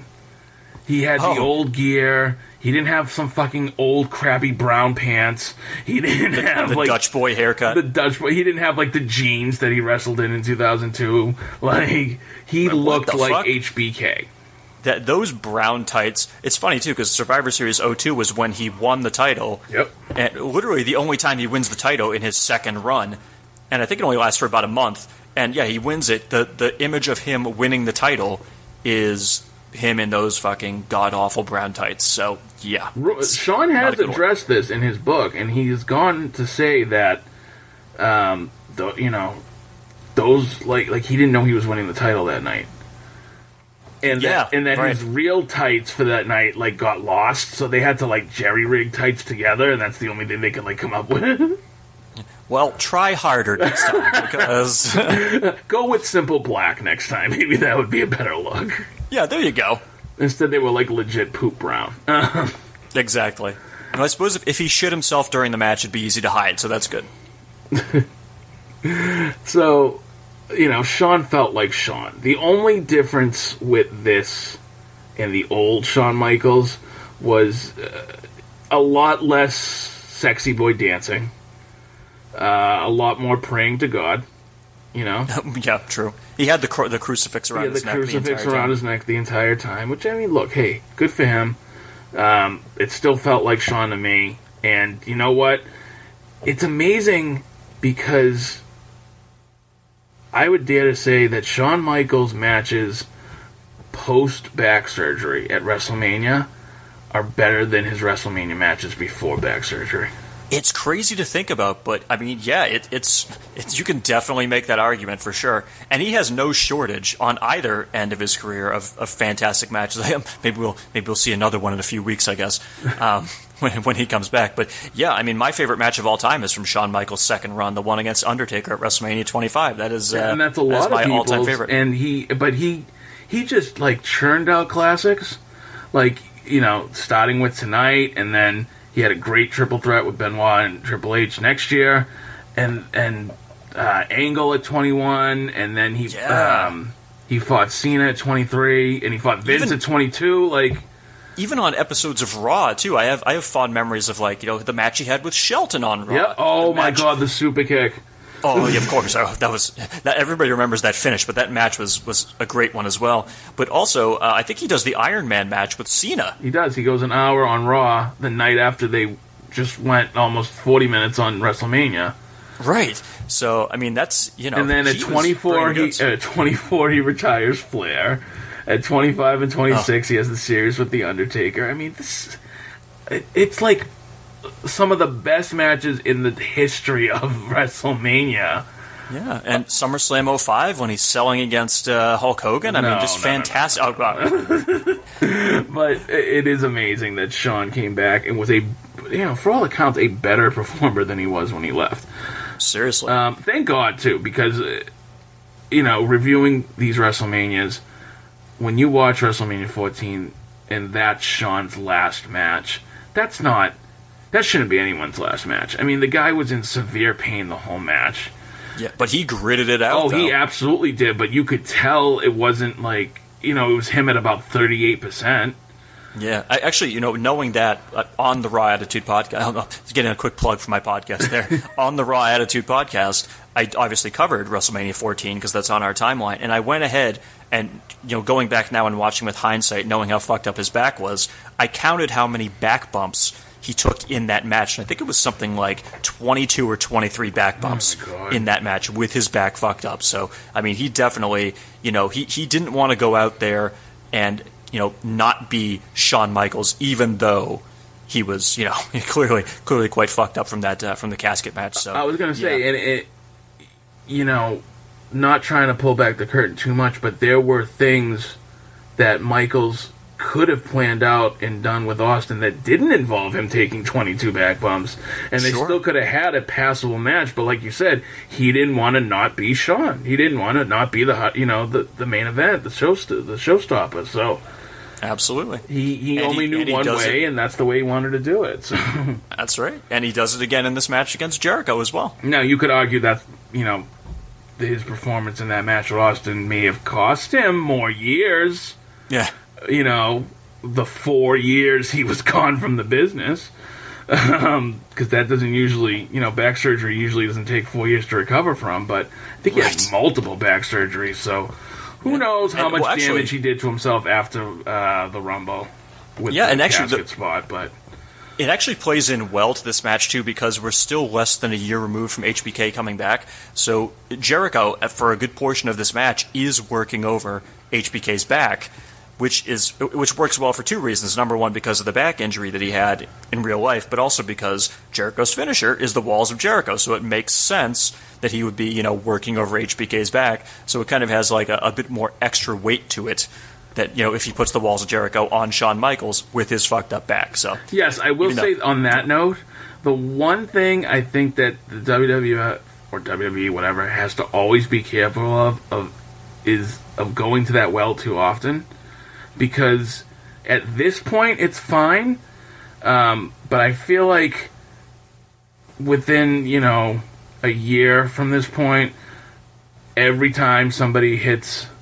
a backbreaker on Shawn Michaels, they have to bring up his fucked up back.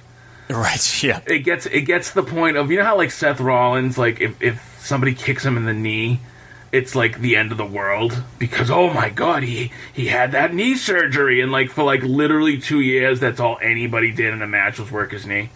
Right. It is a fine line where you can't overkill the gimmick. Right, because I was going to say clearly. When somebody injures their knee. Now from now on, it's just hanging on by a thread, clearly. Every time. That's what. And then, what's funny, that's what they went with last year with Triple H. He had come back from his quad injury, and they used that in the storyline. And they were like, his quad is literally hanging on by a thread. And I'm like, that's not how quads work. Yeah, right. This match was great. Absolutely. Fucking amazing back and forth from both of them. I loved the spot where Jericho kipped up, and then Michaels did it right behind him. Yep. And Jericho, also continuing the Shawn Michaels mockery, actually hits Sweet Chin music. He hit it good, too. And you know what? Yeah. For a guy who idolized Shawn Michaels, whether that was more storyline than actual reality, he never really incorporated a super kick into his offense. No. But he fucking nailed him. he hit a great one. And I liked his little shimmy, like with the punch, like, kind of like a punch shuffle before he hit the kick. Yeah. The old Y2J HBK routine, I guess. And then, but yeah. Shawn hits a better one, but unfortunately he can't make the cover because he's just passed out. Right. Well, more on that very spot later. Yeah. Someone taking a while to cover that was a little too long. But anyway. So I really like the match. My only issue, and I've had this issue in wrestling for forever, so I enjoyed the ending sequence, and I enjoyed the roll-up to get the pin. Mm-hmm. Here's my problem. Okay. That move that he used to get the roll-up, where he kind of like almost takes a flat back bump to hook his legs under the other guy's armpits, and then somehow he magically, like, that has enough leverage to get him over and, like, roll him up. Right, I never bought that. Yeah, I don't even know what you call that. I guess you would call it a roll-up, but it's like like you said, that special thing where you're basically, you're leaving the ground, you're jumping up in the air, putting your feet under the guy's armpits, and kind of, like, rolling them up. Yeah, that's not how physics works. Yeah, it also doesn't work. It's not good because the spot before that is, like, basically, Jericho whips HBK into the corner, and he does, like, the upside-down cell, which is supposed to play up the fact that his back is fucked up, and then like 2 seconds later he voluntarily like throws himself on his own back. Yeah, it's not. Look, first of all, I gotta say, of all the people I've ever seen do that spot, Michaels has done it the best, so I'll give him that. Because there's some other guys I've seen do it that it looks really bad. But I don't. Look, it just, to me, that I just never liked that particular move. Like, yeah, I prefer him to, if he's going to do that, when he lands, hit him with a forearm and then just, like, small, give him a schoolboy or something like that. Right, yeah. I would agree with you on that. But that's, again, I think that's, just kind of nitpicking because the match overall, it's a fantastic match. It is a fantastic match. After the match, there's a great moment where Jericho's practically crying and, they meet in the middle. And,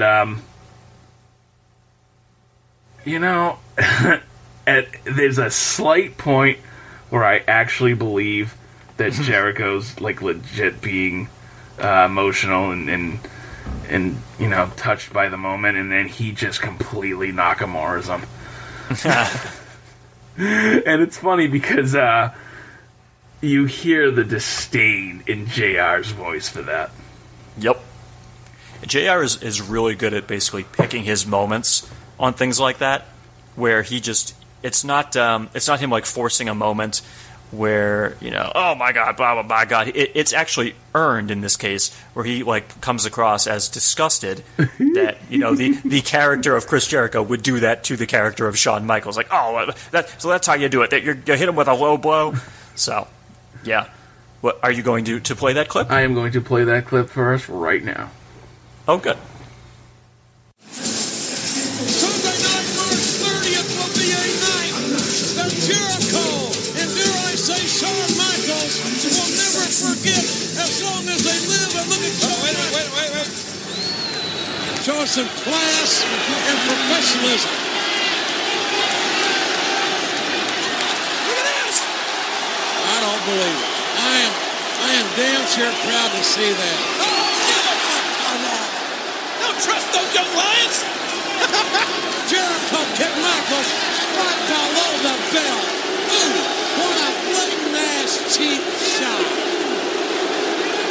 Now you talk about being a sick, pathetic loser here at WrestleMania after competing in a match, perhaps a match of Jericho's lifetime, and he ends it with a low blow. Credit to Jericho. He knows how to keep his heat. Oh, yeah. And even at that point when he was, I don't want to say floundering, but he definitely was not being used to his full potential in the WWE. Which he would come to realize in a couple of years, but more on that later.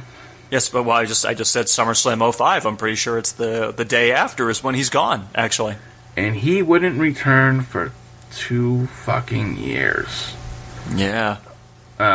Even more than 2. He came back in November of 07, so. And then when he 07, yeah, you're right. And then when he came back, he proceeded to have probably the best year of his career. Every time Jericho leaves, he only comes back better. I've noticed that. Well, I will say, actually, when he comes back in 07, I remember thinking it was actually kind of fucking lame when he first came back, and he was like, he was doing the Matrixy shit. Oh, you didn't like that? I love that. No, well, I mean, I remember in that, like, when he was initially the babyface, I remember him having the promo with Orton, that face-off, and that was, it was just good to have Jericho back. It was a good face-off. But after that, I think there's a match against JBL that he has at the Rumble where it is such a bad match, and, like, part of that is JBL's fault, because, like, there's a moment where, like, Jericho goes for a bulldog, and, like, I think JBL was supposed to, like, reverse it, but instead JBL just, like, falls flat on his face while Jericho is, like, standing up. So I remember, like, for a while there, his matches when he first came back, I was like, he's not having very good matches, and it was kind of like, this is his return, and it's kind of a lame return. And then eventually, when they finally make that turn, and I think it's against Shawn Michaels, right, where he kind of does that thing where he's like, how did the Shawn Michaels I know become such a sniveling little worm or whatever? I think that is the actual heel turn when he smashes him through the Geritron. And that basically turns everything around because now he becomes, wearing a suit Jericho, modeled after, by his own admission, the killer from No Country for Old Men. Mm-hmm. I don't know if you ever heard that. He says that was his basis for it. Although that guy didn't wear a suit in that movie, but it was like, he was kind of like adopting that sort of persona in a suit. Kind of like Nick Bockwinkel Jericho, if you will. Absolutely. Where he's using like these long elaborated words and long elaborated insults. He became the Nick Bockwinkel of 2008, and a credit to Jericho to reinvent himself. It's something he would prove later on that he's always good at. But yeah, like you said, I was really excited for his initial return, but then babyface, short-haired, wallet chain Jericho kind of fell flat after a while. Yeah, I think also it's kind of funny because when he first comes back, he has the long tights too, if I'm not mistaken, with like the number patterns on them, right? Yep. And then as soon as he becomes heel, what's he do? Now he's wearing the short tights for some reason. It's but it's something he said he learned a long time ago from other vets, like in the 80s, that like if you're gonna change everything, right. Change your hair, change your look, change your outfit. Make sure that you don't look like you used to, because you want to make sure people don't, confuse the character. They want, this is a separate character. This is like evil suit wearing Chris Jericho. Sure. And he was still kind of reinventing himself up until recently when he was here, doing the whole thing with the list, dressing in the ridiculous scarf. So, yeah, I mean, he's had a lot of great runs in the company, that's for sure, and maybe he'll be back again at some point. I don't know. You want to talk about reinventing himself? Go look what he's doing in New Japan these days. Yeah. It seems like he's dressing like, Clockwork Orange or some shit, I don't know. He's pretty psychotic, but it's crazy because he's more violent than he's ever been in his entire career. Well, that goes with going along to Japan, I suppose. I guess so. We go backstage to a part of this angle that I completely forgot. Sylvian Grenier, yes, the ref from No Way Out, goes into Vince McMahon's dressing room. Yes, the crooked referee who helped. The crooked referee, Hogan, not Nick Patrick, that's somebody else. Right. Who screwed Hogan at the No Way Out pay-per-view. That's right. He got the win for Hollywood heel Rock. And obviously, Sylvian Grenier would go on to wrestle with the company, but at this point, he is the Brad Maddox of referees. Yeah. Pretty much, yeah. Now, I'm pretty upset about this. We talked about this earlier, about each company having their own ring announcers. Mm-hmm. Well, Tony Chimmel completely steals the Fink spotlight. Yeah, that's true. Well, because when he gets to announce the attendance... He announces the attendance, and I'm like, fuck you, dude, that's Fink's spot. Yeah, only Howard Finkel can announce fake attendances. Come on. Then Chimmel... But then, I guess it's a two-way street, because Howard didn't have to announce the WWE's favorite band in the whole world... Limp Bizkit. And they come out to play the theme song for this WrestleMania called Crack Addict. I played it for you at the beginning of this episode. I actually liked the song, and I thought they did a decent performance of the song here. Yeah, well, it's of course called... I mean, they used the song Crack Addict because that's what most wrestlers end up becoming after their careers are over, I think, right? Is that the reason? They definitely had Jake Roberts in mind. Yeah, absolutely. Now, I guess in the song lyrics, it's because Fred Durst is addicted to cracking people's skulls, according to the song lyric. That's literally the explanation. So, he's not actually addicted to crack. I don't know if I believe that. Well, these days he might be. Yeah, exactly. He was just on stage a couple days ago getting drop kicked by Shaggy 2 Dope from the Insane Clown Posse. Well, so still making headlines. Shaggy attempted to drop kick him. To which Durst responded, "What a loser! He didn't even hit the move." Yeah. Oh, I thought he said, "What a pussy." He did. So, that's correct. Yeah. What a pussy! He didn't even hit the move. Yeah, which I mean, ICP, they were trained wrestlers back in the day, but clearly Shaggy has lost a step. Well, that's what Shaggy people do. There you go. So, how do you follow the attendance announcement and a live performance by Limp Bizkit? With one of the worst matches in WrestleMania history? Oh, well, no, man. You don't have a match. You have a segment. As we go to Coach on the stage, and he asks if we are ready for a WrestleMania catfight. Well, this was a match, though, technically, wasn't it? Or maybe it wasn't. No, stop. Oh, it's not? This was not. Well, there was a pinfall. On the coach? Yeah, but that still counts. So, first the Miller Lite Catfight girls come out, and, Tanya and Katana take their shoes off, and they actually get in bed because the WWE has set up a nice bed for these people right on the stage. Tanya and Katana get on top of the bed, but before they can turn WrestleMania into the most viewed porno of all time, Stacy Keibler's music hits. Yeah. And she comes out, and to every single man in the crowd's delight, says she wants to turn this into a three-way. Indeed. But instead of that, Tori Wilson comes out and says, hey, you got the Miller Lite Catfight girls, you got Stacy Keibler. What this match needs is a Playboy bunny. Or a Playboy cover girl, I believe she says. Yeah. And she's ready to make it a fatal four-way. Yeah. Now, much to the crowd's dismay, this match goes from being XXX to PG-13 pretty quickly. Yeah. If you saw the Catfight girls, basically the Catfight girls were fighting each other, and Tori and Stacy were fighting each other. Yes. And if you saw the pillow shots the Catfight girls were giving to each other, it was the most business exposing pillow. Like, they were barely swinging the pillows, probably because they're both models, and they're like, let's our faces are our business. Let's not kind of go for the heads. They're just like swinging pillows lightly into each other's sides. It was pretty bad. Yes. Now, to make up for that, Tori takes Stacy and rolls her up in like a pinning predicament, but instead just spanks her, because that's kind of what Stacy's gimmick was at this point. And then they do the spot where they roll on the ground and they roll over Coach. Right. It's usually like the spot the lucky referee gets. Right. Because two hot girls rolling over you is the best thing in the world, except for when you probably get elbowed in the goddamn teeth. Right. But then, as if this couldn't get any worse, the girls decide to turn on the Coach, pants him, beat him up a little bit, and pin him?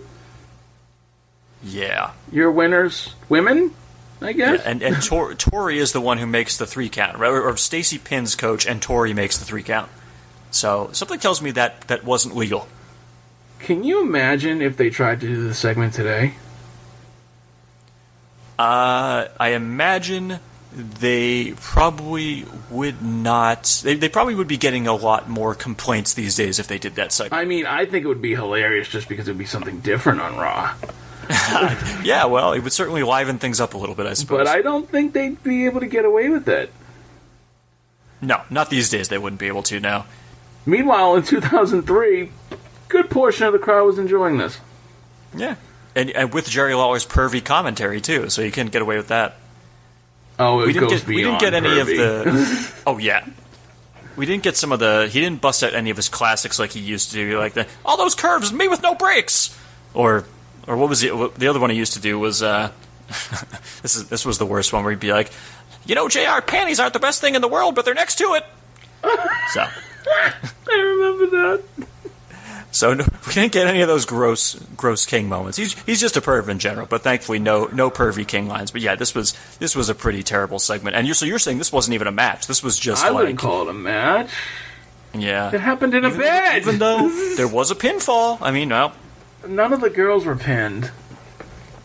Yeah, well, I guess from there we can move on to something that is somehow more that offensive. Was shown on TV. None of the girls were pinned. Hey-oh. Hey, ooh, hey. But I would say the next segment is actually more offensive than this one, but for different reasons. Let's get to more offensive than this. Because this, for all accounted purposes, was comedy, frat boy bullshit.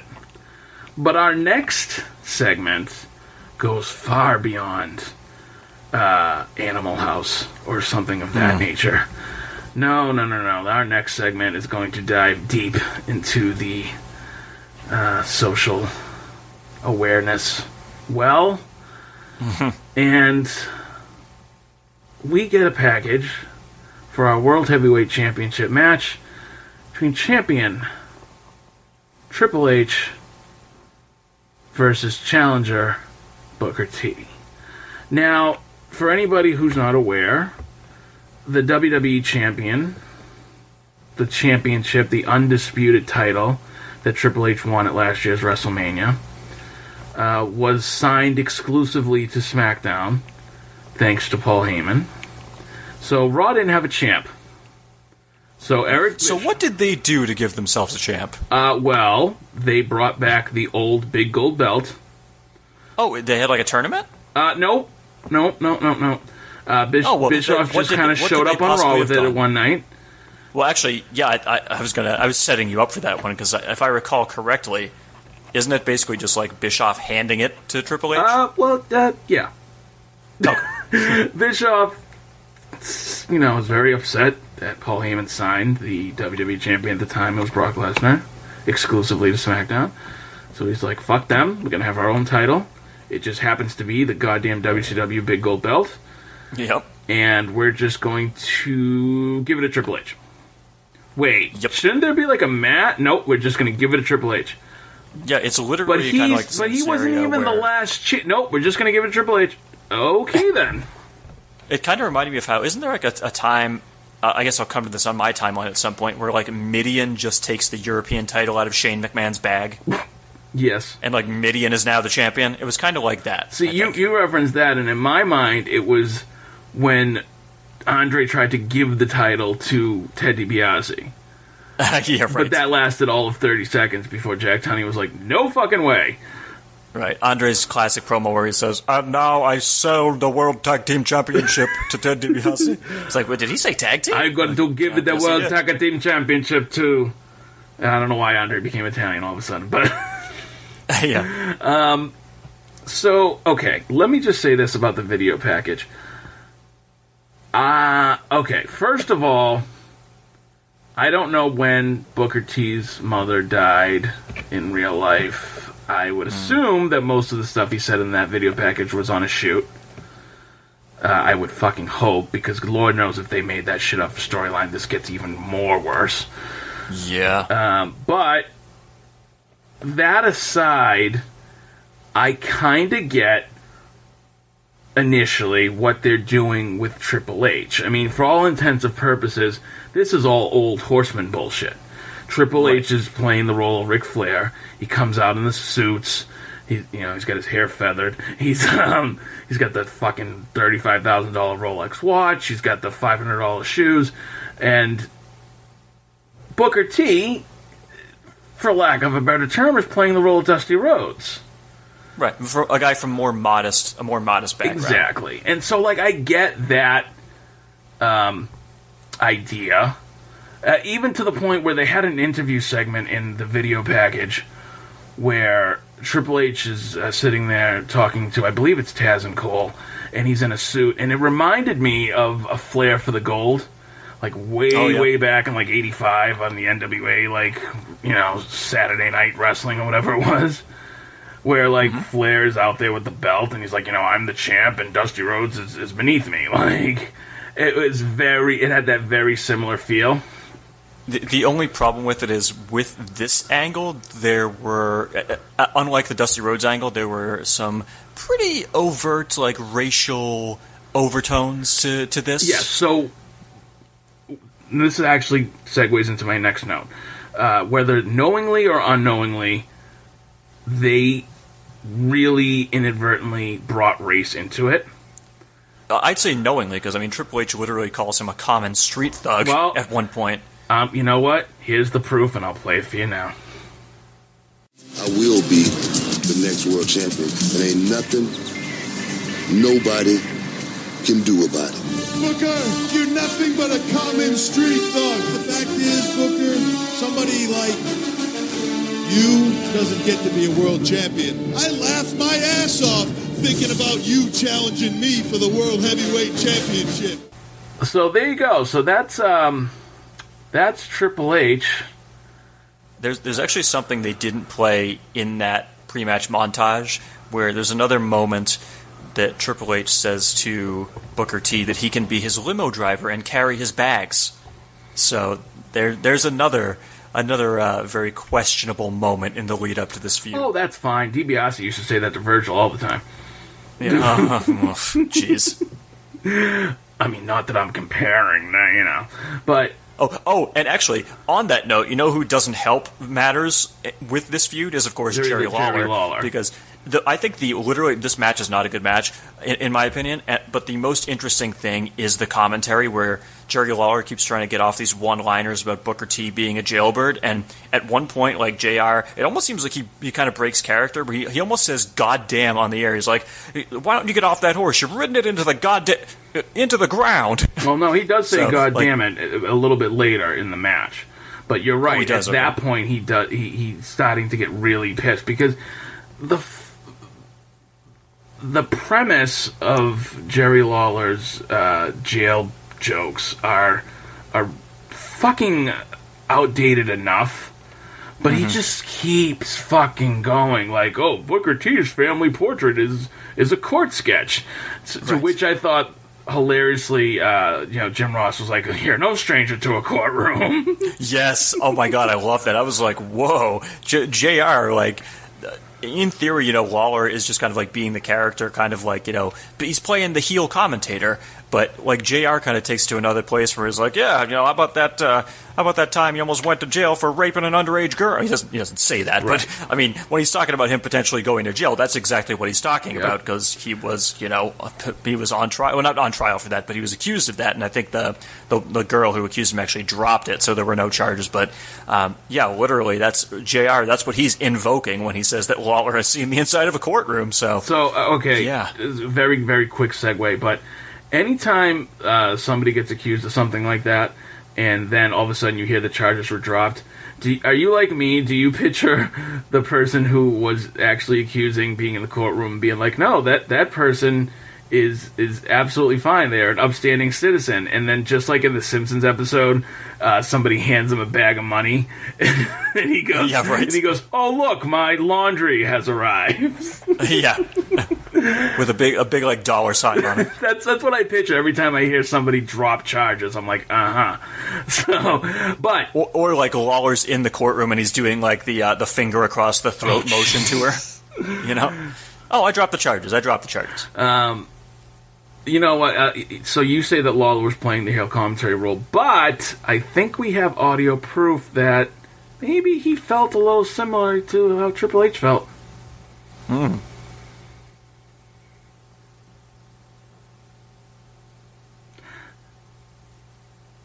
I like how JR legit gets mad, and he's like, "What do you mean, those people? Well, what kind of people do you mean, King?"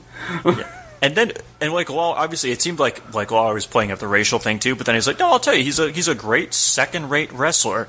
Like, he was the tops in WCW, but this is the WWE, and he's a second-rate wrestler." He actually calls him that, which is almost, it's not worse, but it's still pretty bad when you're like, yeah, he was a WCW guy, but now he sucks. He can't compete with the guys here who were, who came up in the WWE system, which is obviously bullshit, because Booker has some great years ahead of him, especially the King Booker thing. When he becomes King Booker is awesome, but it's basically like Lawler is saying, yeah, this guy is not worthy to be challenging for the title right now, which is because he's a WCW guy? That's supposed to be better than because he's black? Yeah. By their standards, by their writing staff, like that. I don't know what's worse. Like, obviously, I know what's worse, but I mean, it's not. You're not endearing yourself to anybody by saying, "Oh well, he can't be in the same ring as Triple H because he's a WCW guy." I mean, that just goes to exactly what everybody's been saying for years about Vader, about all these people who came from WCW and got buried the second they got in, Big Show. I mean, the fuck, man. Like, thank God Booker did have enough talent to rise above that, not to quote a John Cena t-shirt, but, look, just because he was a WCW guy doesn't justify you burying him, and that... Look, I'll say this. I don't know, maybe you didn't... It sounds like you didn't enjoy this match too much, but... No. I actually didn't mind it, because I thought Booker... There were some points where Booker... This was probably one of Booker's best matches in the company to this point. Well, I actually haven't gone back and watched very many of them, so it could be. But in this one, I mean, so much of this, like in the early part of this match, was like both guys. It's like punch, chop, and they do get it going a little bit more toward the end. I was going to say it really started to pick up in the middle, and then towards the end. So there was a couple. First of all, I do obviously, if he's going to emulate Ric Flair, I do appreciate Triple H working on Booker T's knee. I enjoyed Booker's selling of the knee injury. The fucking Harlem Hangover was beautiful.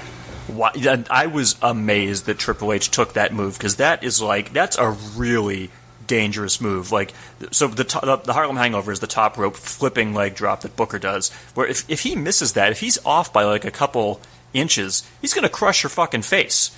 He's going to land with the full weight of his body on your face. Yep. So, thankfully that did... I mean, he didn't... obviously Triple H ended up being fine, but yeah, I couldn't believe that. And that was basically... That plays up toward the finish, because Triple H had been working Booker's knee through most of the match. And so, like, Booker, he hits the Harlem Hangover, but his knee is hurt. He can't go over and get to Hunter. And then after that, Booker T tries to bounce off the ropes, and he basically just falls down. He just collapses, which leads to the finish, which I had a huge problem with. I don't know if you had the same issues that I did, but that finish was like the ultimate burial of a finish. Okay, so here's the problem. Before we even get there, so I mentioned to you that JR does say "God damn it," and yeah, eventually he does lose his fucking temper, because before Booker hits the Harlem Hangover, Flair keeps trying to jump up on the apron and get him down, and Booker T cracks Flair in the mouth and knocks him off of the apron, and Jerry Lawler goes, "Let's see, what did he do that for? Ric Flair didn't do nothing." And JR loses his shit, and he goes, "Flair has no business up there, god damn it!" Yeah. He legit lost his shit. It was fucking hilarious. Yeah. And then, as you mentioned, Booker hits the Harlem Hangover. I thought it was fucking fantastic. And, he can't make the cover because of his knee, and JR's, Booker T's knee is torn to shreds, and Lawler goes, "Why are you worried about his knee? Booker T just landed on Triple H's head." Yeah, right. And JR fires back, "Well, why don't you go down and give him mouth-to-mouth then?" And then Booker goes off the ropes, I'm assuming to try to attempt another axe kick. Unfortunately, his knee just gives out. Just can't even fucking stand on it. Which, you know what? To be honest, that's how you properly sell a knee injury. Oh yeah, that should be. You shouldn't be able to run if your knee's been worked on the whole match. I like that, actually, because there was a I forget what the match was, but there was a moment on one of the episodes of Raw I watched where somebody was getting their knee worked over, and they went for like an Irish whip from one corner to the other, and I don't even remember who it was, but they literally, it might have actually been Triple H. It was Triple H, as a matter of fact. I think it was a match against The Rock, where Rock went to whip him from one turnbuckle to the other, and Triple H just fell flat on his face because he couldn't run across the ring because his knee was fucked up. Yeah, I thought that was really good. And it's smart, because if your knee is actually fucked up in real life, you're not going to run. No matter who throws you, you're going to just fall. Right. But in this case, I didn't so much have a problem with that. What I had a problem with was the pedigree. I don't know if did this bother you as much as it did me? Oh, go ahead. No, you go first. Yeah, well, so basically, Booker T falls down, and this, by the way, is a completely clean victory. Ric Flair was interfering, obviously, but I mean, he doesn't interfere. He doesn't play in the finish. In fact, Booker knocks Flair off the apron and then hits the Harlem Hangover. So Flair didn't prevent him from doing anything. So basically, Booker collapses. He bounces off the ropes. Triple H takes that momentum from him, and with Booker T falling over, he picks him up, hits him with the pedigree. And Sal, did you count how many seconds it took for Triple H to pin Booker? So here's the fucked up thing, is initially I didn't realize this was the finish. Like, I kind of knew it was the finish, but I'm like, he's taking way too long. Yes. So I figured this was going to be a kick out. I think it was something like 8 seconds before he even covered him. Oh, I actually counted it. It wasn't 8 seconds. It was 23 seconds. Jesus fucking Christ. Was it really? It was 23 seconds. And if the worst part, too, is he doesn't go over, he doesn't hook the leg. He puts a hand on Booker's chest and pins him. So, I mean, this is like ultimate burial. I've never seen. I mean, just think about 23 seconds in wrestling. That's an eternity. For like, basically, Triple H hits the pedigree. He falls over because Triple H is like, he's completely exhausted because the match has been going for almost 20 minutes, and so he eventually crawls over 23 seconds later and puts literally a hand on Booker's chest. See, I didn't mind the hand as opposed to hooking the leg because to keep with the story, he was too tired to get over there. Why would he all of a sudden be able to hook the leg? I get that. I get the hand. But the time in between was ridiculous. Right, that's exactly it. I wouldn't mind if Hunter hits it and then he takes a couple seconds to crawl over, but the fact that it was 23 seconds from the time he hits the pedigree to the time he actually makes the pinfall, that's what really, I've never seen. It's one of the worst finishes to a match I've ever seen, especially given the fact that the whole build-up is Triple H using this sort of racist rhetoric, and you think, okay, Booker's definitely going to win, and Triple H is going to get his comeuppance. No, the guy who's being racist wins the feud and keeps his title. Okay. And buries the guy completely in the process, and basically backs up everything he said about, I laugh my ass off when I think about you being a champion. So all right, this is what I texted you the other day, and I said I was super pissed off and I had a lot of shit to get off my chest. Please, go right ahead. As bad as the finish was, where, as you mentioned, 23 seconds before he even pins him, and normally in any wrestling company through any years, when it takes that long to cover, the guy will kick out. Now, that being said, if Booker kicks out at 2.5 and Triple H gets up and hits him with a second pedigree and then pins him immediately, no harm, no foul on that finish. Sure. Because that's how it should be. That's kind of like Royal Rumble 2000, where exactly. he hits the pedigree on Foley, he kicks out, and then he's like, oh, no, we're going one more, and he puts him face first in the fucking thumbtacks. Exactly. And if we don't need thumbtacks for this match, if you have Booker kick out because it took Triple H that long to get over there to cover him, and then you just have Booker lose to a second pedigree, maybe it's one off the second rope or whatever, fine. No problem with that finish. But the fact that you let Triple H cleanly pin him, and it wasn't like Booker T did the old school kick out at 3. No, he was dead. Yeah. He was dead, and you know what it reminded me of? It reminded me of SummerSlam 2013, where the WWE was accused of burying somebody else, when Triple H hit Daniel Bryan with the pedigree, and then 2 minutes later, Orton covers Bryan for the title? Because I hope it wasn't that long. But it was a while ago, yeah. He hits him with the pedigree, Orton then slowly makes his way into the ring, hands him the briefcase. Triple H goes all the way over to the announcer's desk to give the briefcase. They announce it, and then Orton covers him. So you tell me how long that was. Yeah, they also played a game of Go Fish in between, too, which I thought was unnecessary. But so the length of time between the pedigree and the pinfall was not only insulting, I think everybody in the entire crowd and everybody watching was like, wait, Booker lost? Yeah. Like, that's the fucking thing, and that really upset me, is in this feud, you had a guy who became, through merit, the number one contender for the world title. Won a battle royal, beat The Rock to win a battle royal. Yep. He is made as the underdog. He is shown as the redemption story. Like, yeah, I got in trouble when I was younger because my mother passed away and there was 7 of us and I started running with my crew. But I redeemed myself. I finished school. I got into wrestling. I became a 5-time WCW champion, and I earned my shot here.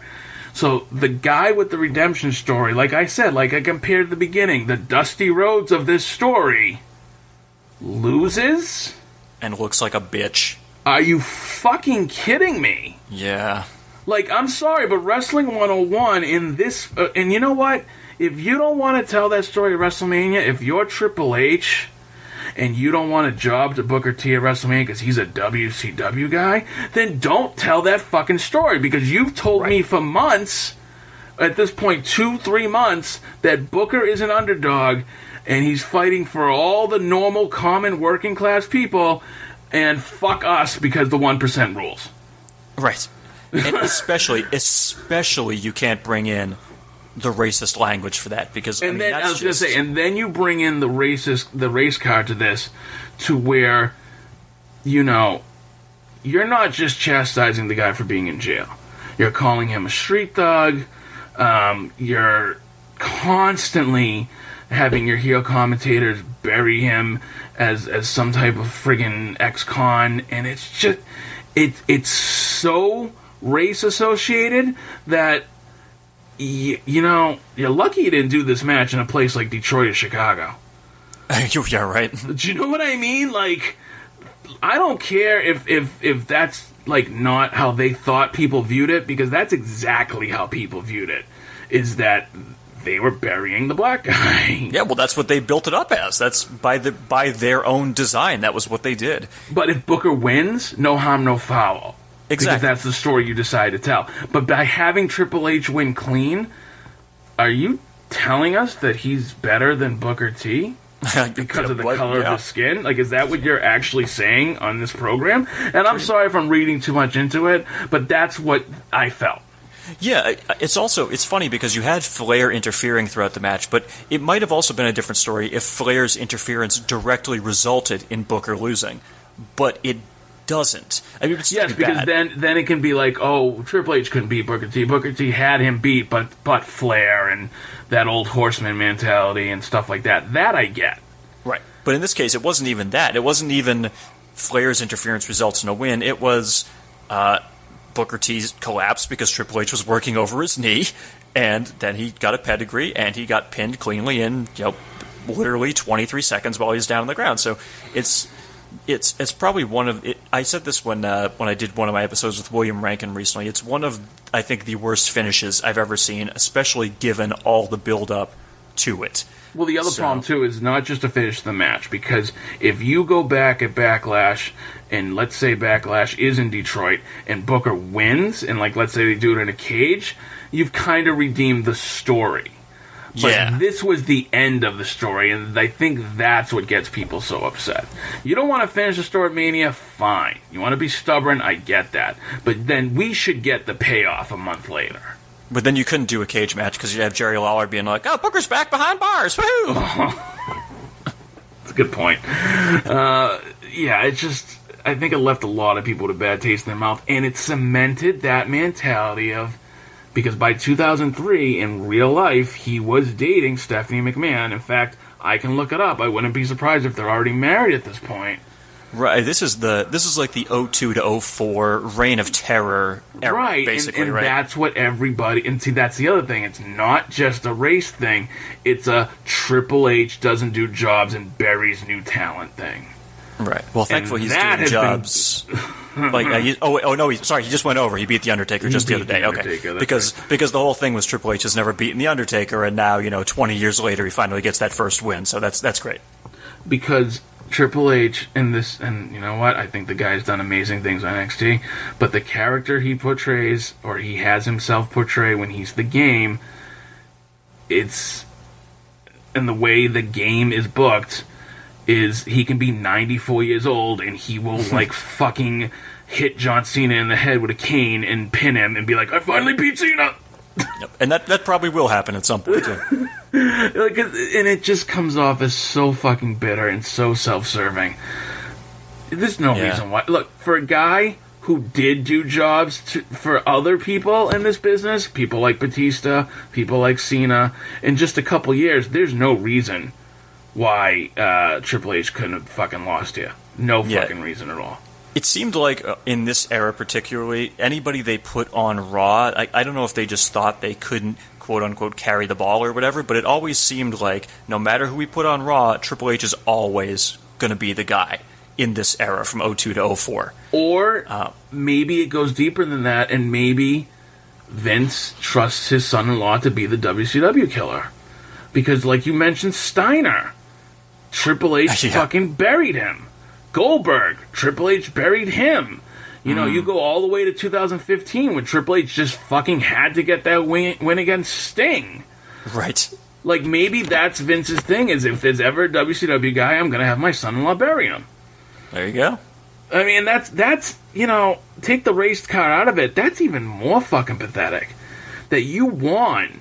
Like, you get that, right? Like, that you won the Monday Night War and you're still burying talent from the other company? Yeah, well, actually, they did the literal thing with the Triple H Sting match where they shook hands afterwards. It was like, the Monday Night War is finally over. It's like, wasn't that decided a long time ago? And of course, in the quote-unquote Monday Night War, Triple H naturally beats Sting, which served no fucking purpose whatsoever, but,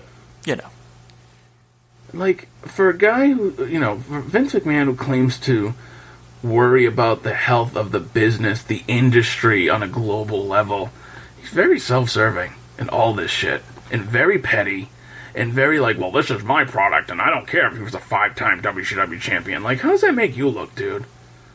Yeah, right. Fucking seriously.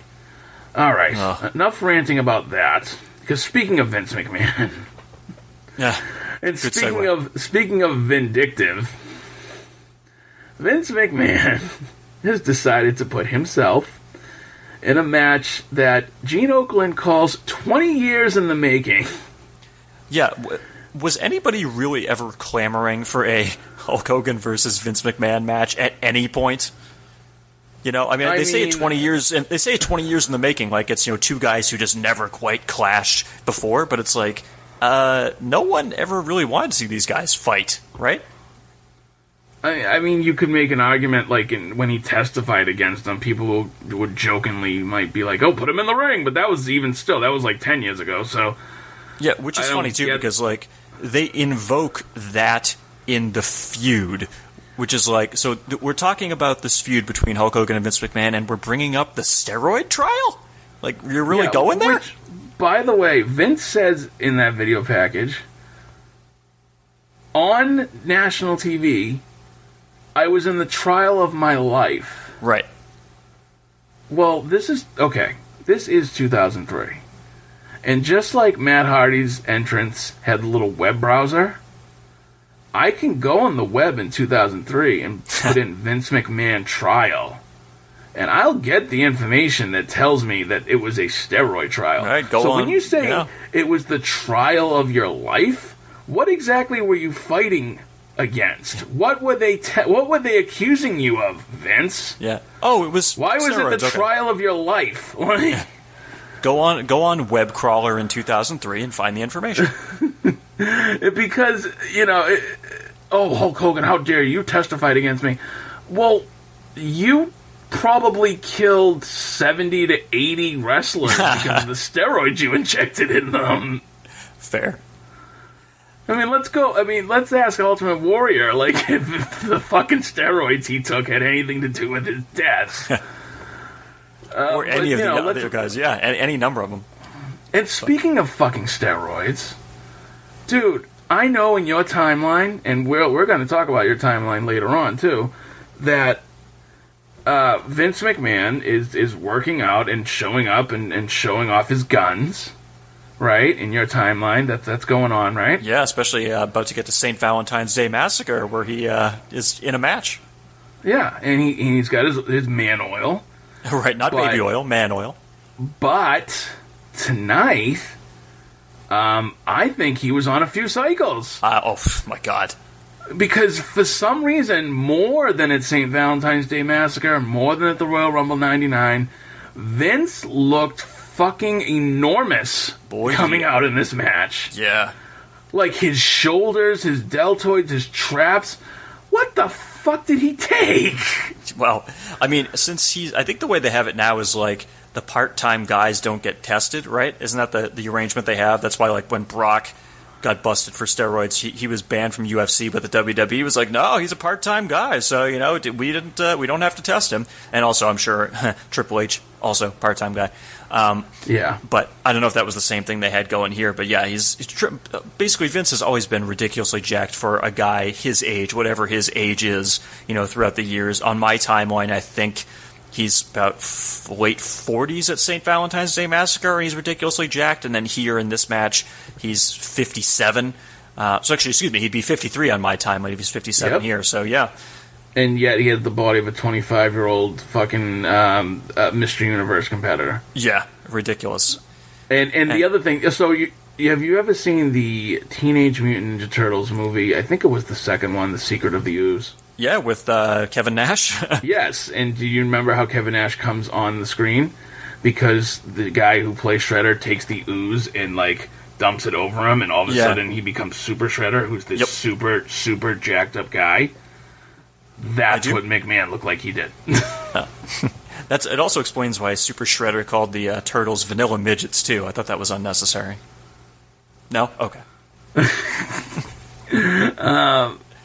What I remember most about this feud, Sal, is I don't know if you've seen this clip before. Do you remember on SmackDown, on the lead up to it, where Hulk Hogan and Vince McMahon have the face-off, and Hogan keeps botching his way through his promo?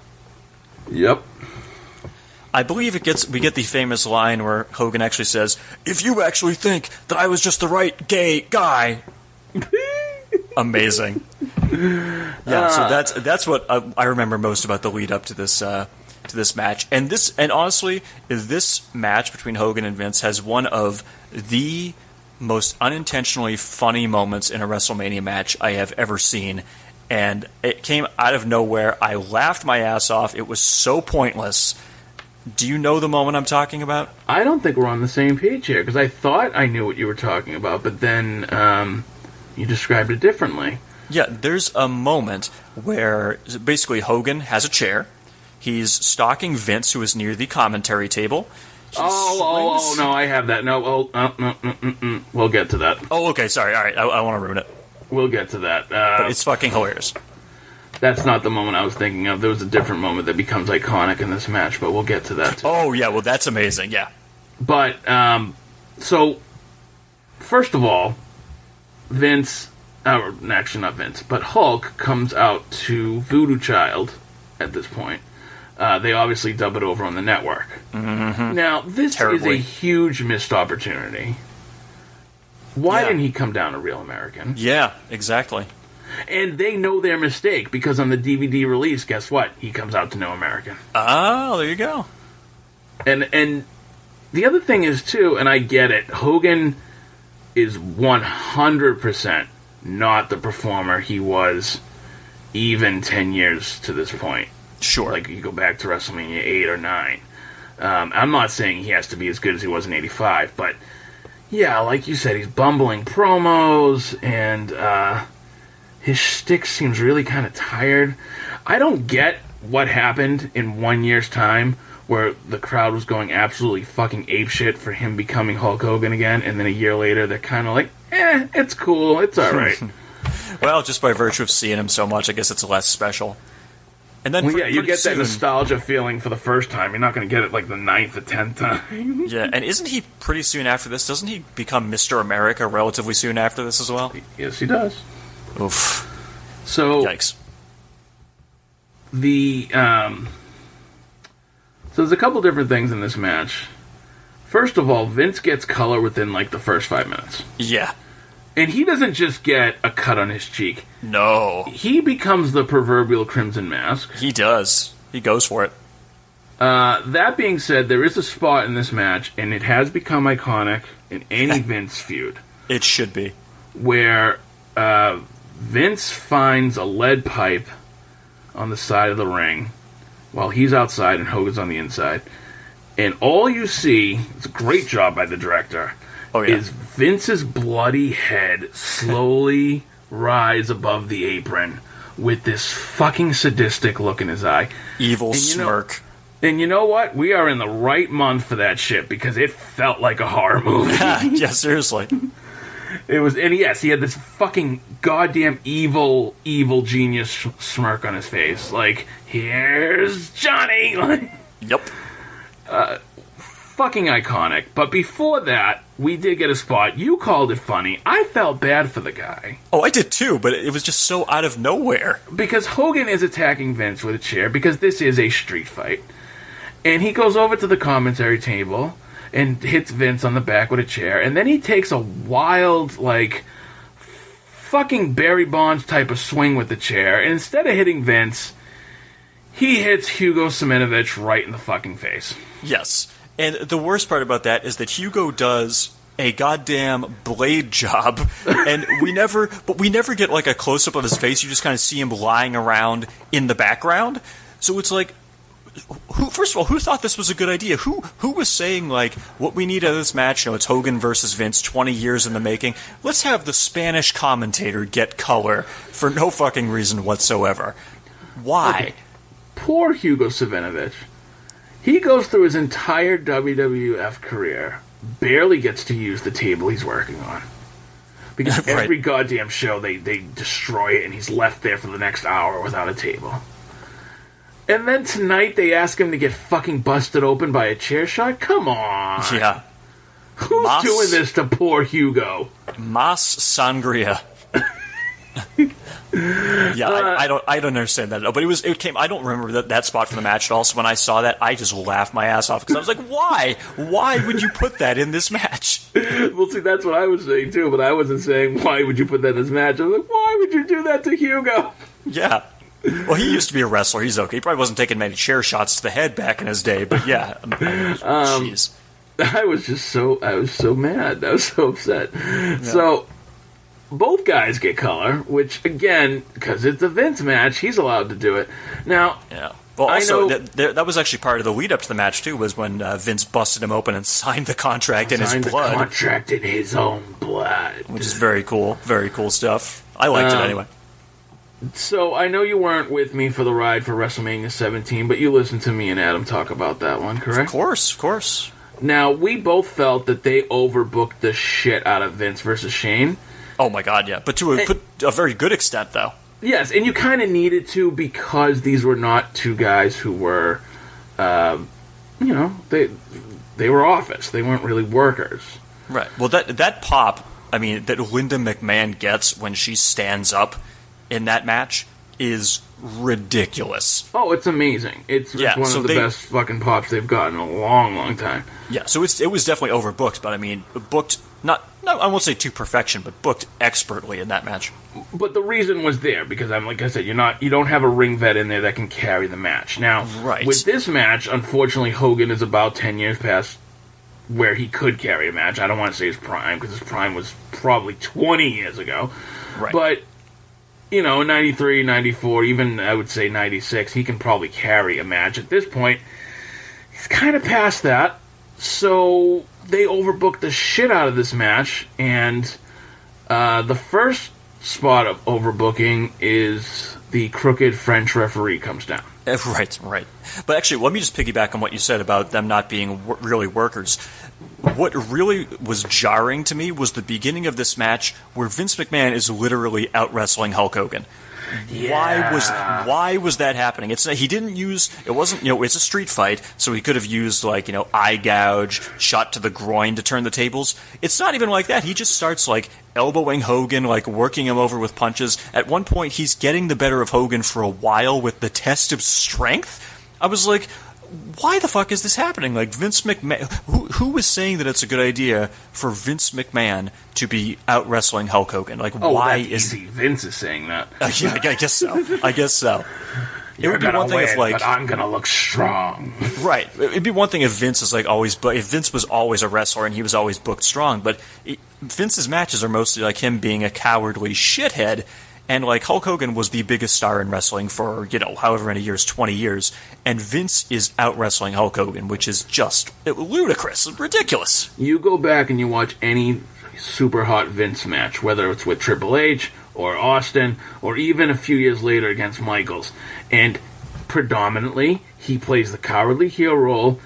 Maybe he gets the upper hand when, he cheats, and then, he'll just start, throwing haymakers to somebody's back, or, he'll kick him in the nuts or something. But for the most part, it's almost like a Jericho role. Whereas in this match, he looks like Batista. Right, yeah. Like wrestles like he's dominating Hogan.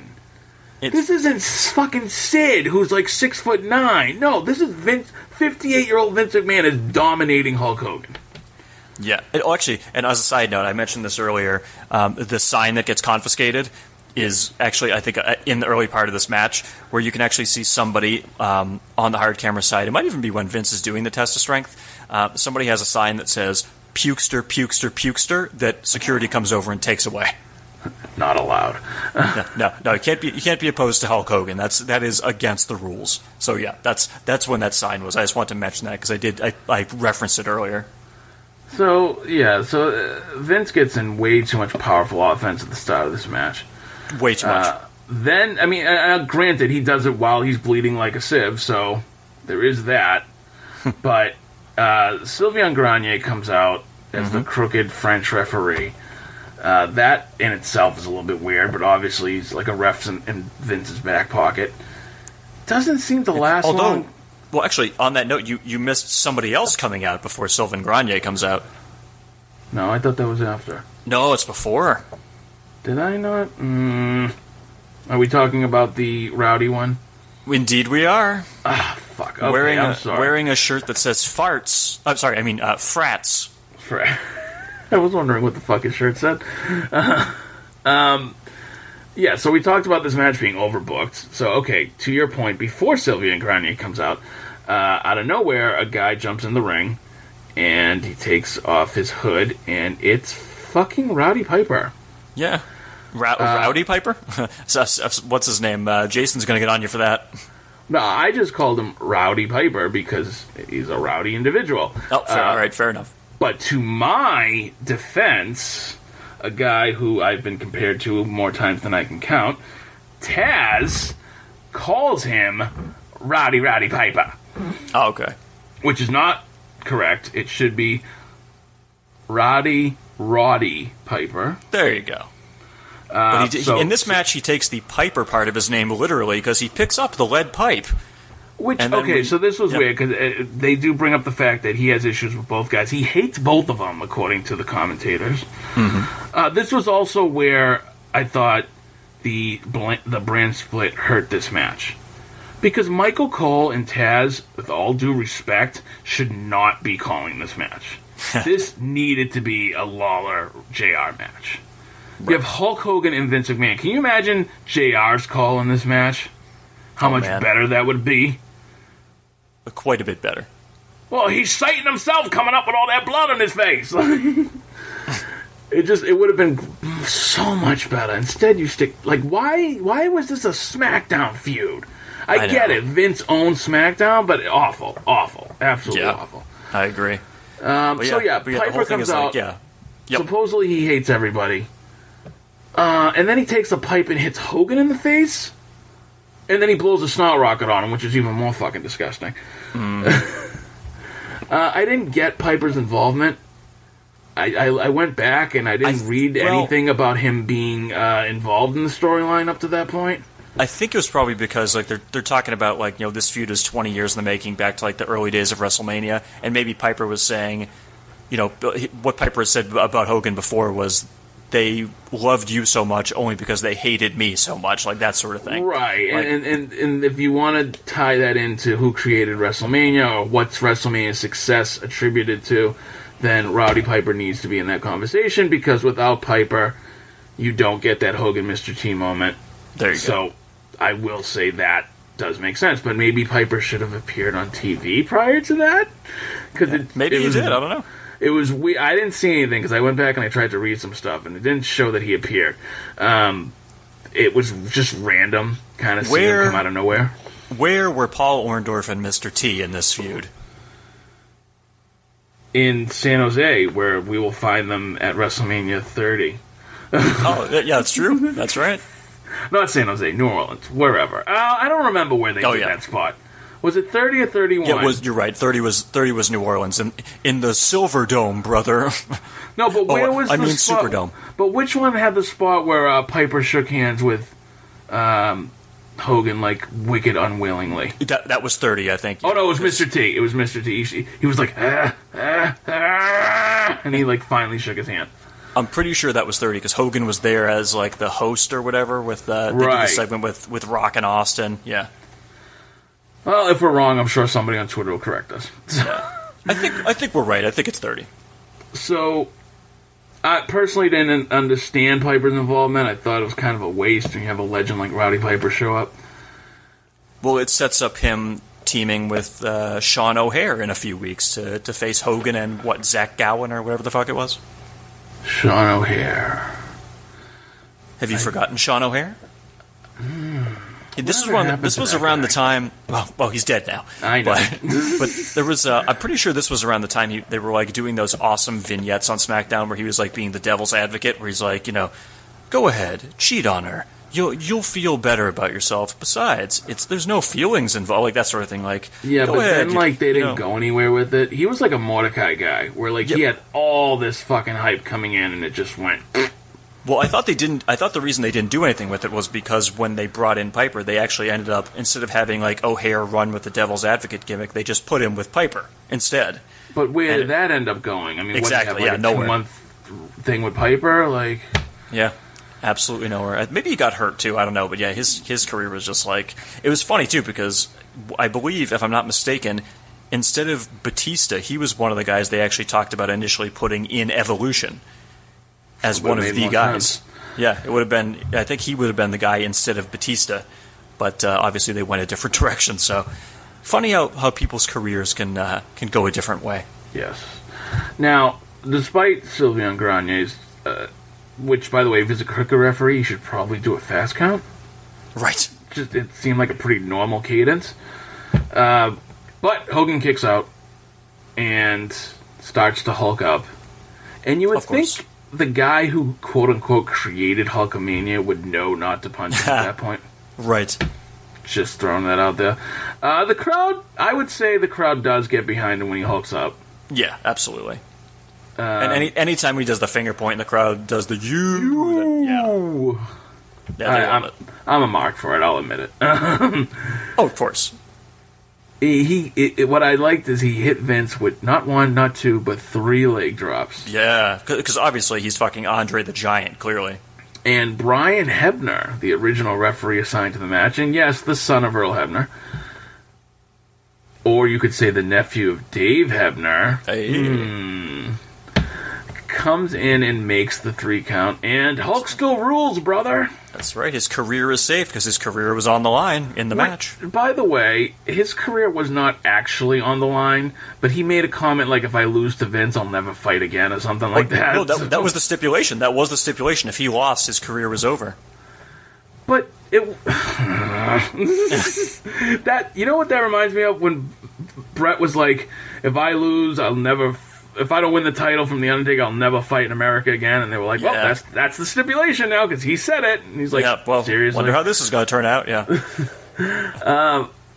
So we get a, Hogan must pose moment without Real American. Just so fucking dumb. Yep. And then somebody else comes down to the ring. Somebody who I don't think we've seen too much at this point since Survivor Series of 01. That's right, when the Alliance was defeated. When the Alliance lost. Shane McMahon comes out. Is he here to defend his father? Is he here to get into it with Hulk? I don't know. Hulk opens the...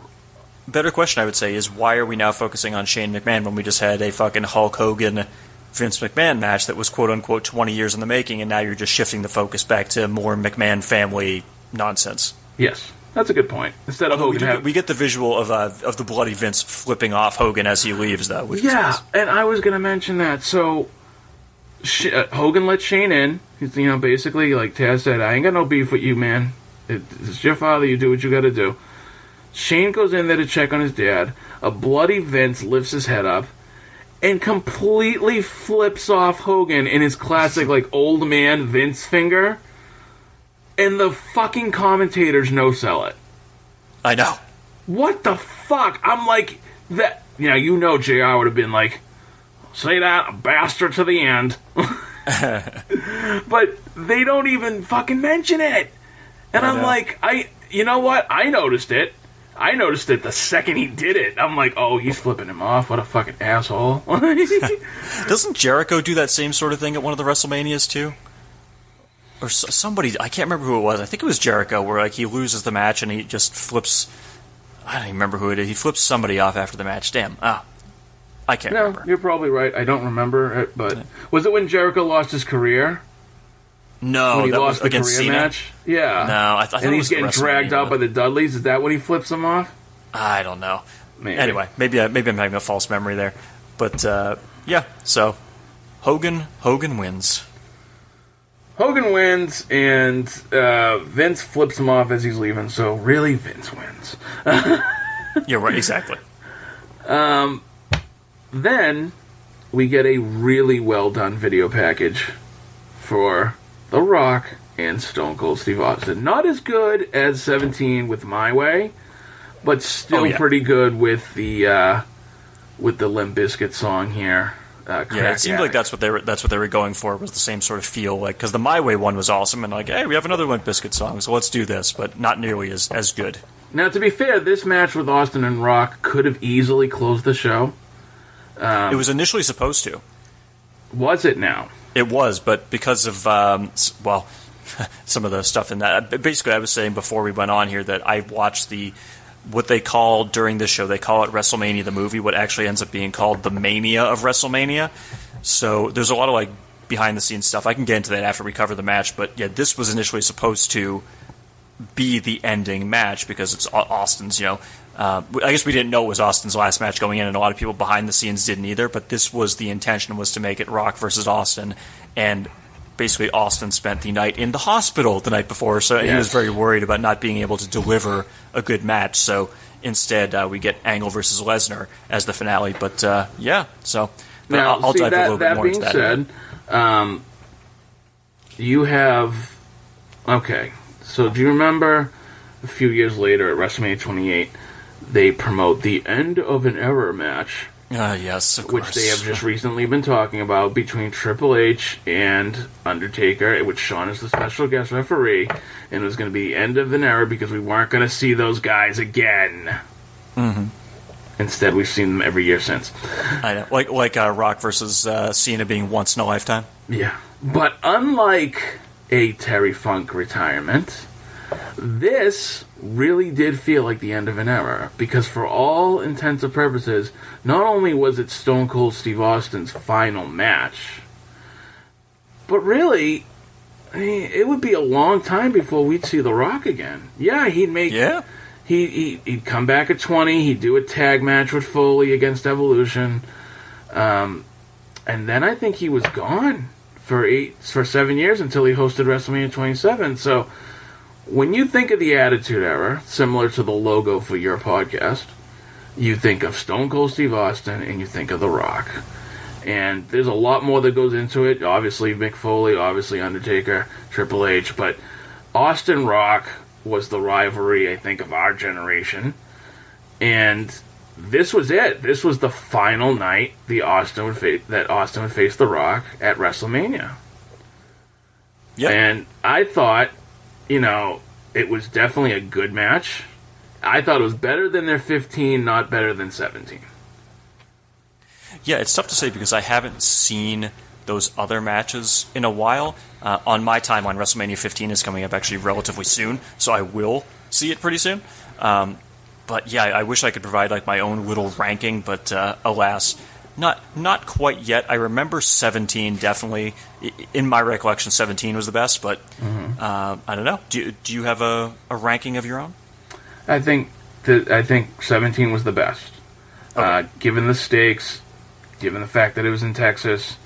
Yeah, which is of course the perfect time to turn Austin heel in Texas, naturally. Even regardless of that, the fucking energy during the entire match from both performers and the crowd was off the fucking charts. Absolutely. And I'll say with this particular match, both these entrances gave me goosebumps because I love Hollywood heel Rock with that helicopter intro. Oh, and, I thought I was the only one. No, absolutely, and I love that. I was a big mark for that helicopter and the little music beforehand, and then you just hear the "is cooking." Absolutely, I was a huge mark for that. And then Austin, obviously, it's Austin. When he came out, and this is another classic Austin moment. You see all the lights, flashing in Safeco, all the spotlights and all the fans kind of clamoring up, trying to reach him. Such a fucking great visual. Austin's got that fucking leather vest on that says OMR, which stood for one more run. Yeah, or one more round, I think. Yeah, one more round. Yeah. But that was great, and yeah, just these two guys. Even though Rock's heel, it felt like Rock Hogan, where like nobody gave a shit. It was just awesome to see these two fight again. Yeah. And retroactively, very few people knew going in it was Austin's last match, which is crazy. I heard there were 4. I heard Austin, JR, Vince, and Rock. And Rock, yeah. Yep. So now the match itself, like I said, I thought was pretty good. There was a couple of points I thought that were really funny during the match, particularly when The Rock puts on Austin's vest and then proceeds to wear it for most of the match. Okay, yeah, so I actually went ahead and timed that as well. Would you care to take a guess as to how long Rock was wearing Austin's vest? Oh, a good 5 minutes at least. How about 6 minutes and 22 seconds? That was close. It got to the point where it was like kind of distracting for me because I was like, when is he going to take the goddamn vest off? It's not until I think he does like the people's elbow spot. Yeah, it does. But, and he actually takes it off and spits in it and throws it, which I thought was great. Yeah, exactly. But I was like, wow, this is way too long he's wearing this vest. Like, it was cute at first, but like, especially when you know this is Austin's last match and you're just like, you're like basically taking the focus, you're putting the focus on yourself. On like you're wearing Austin's vest for like just this huge portion of the match. Like if they show highlights from the match, like a third of it is him wearing that vest. So you're going to see like highlights of Rock during the match. I don't know. It just struck me as incredibly bizarre. I don't know. Maybe that's it was. I hear you. I thought it was crazy. I think that was the thing. It was like the visual was like holy shit.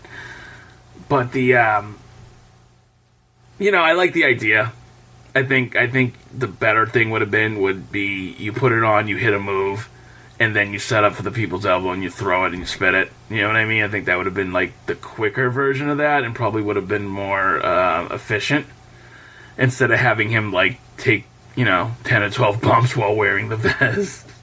Yeah, but way too much. I will say I thought they had a great match, especially considering Austin was in the hospital the night before.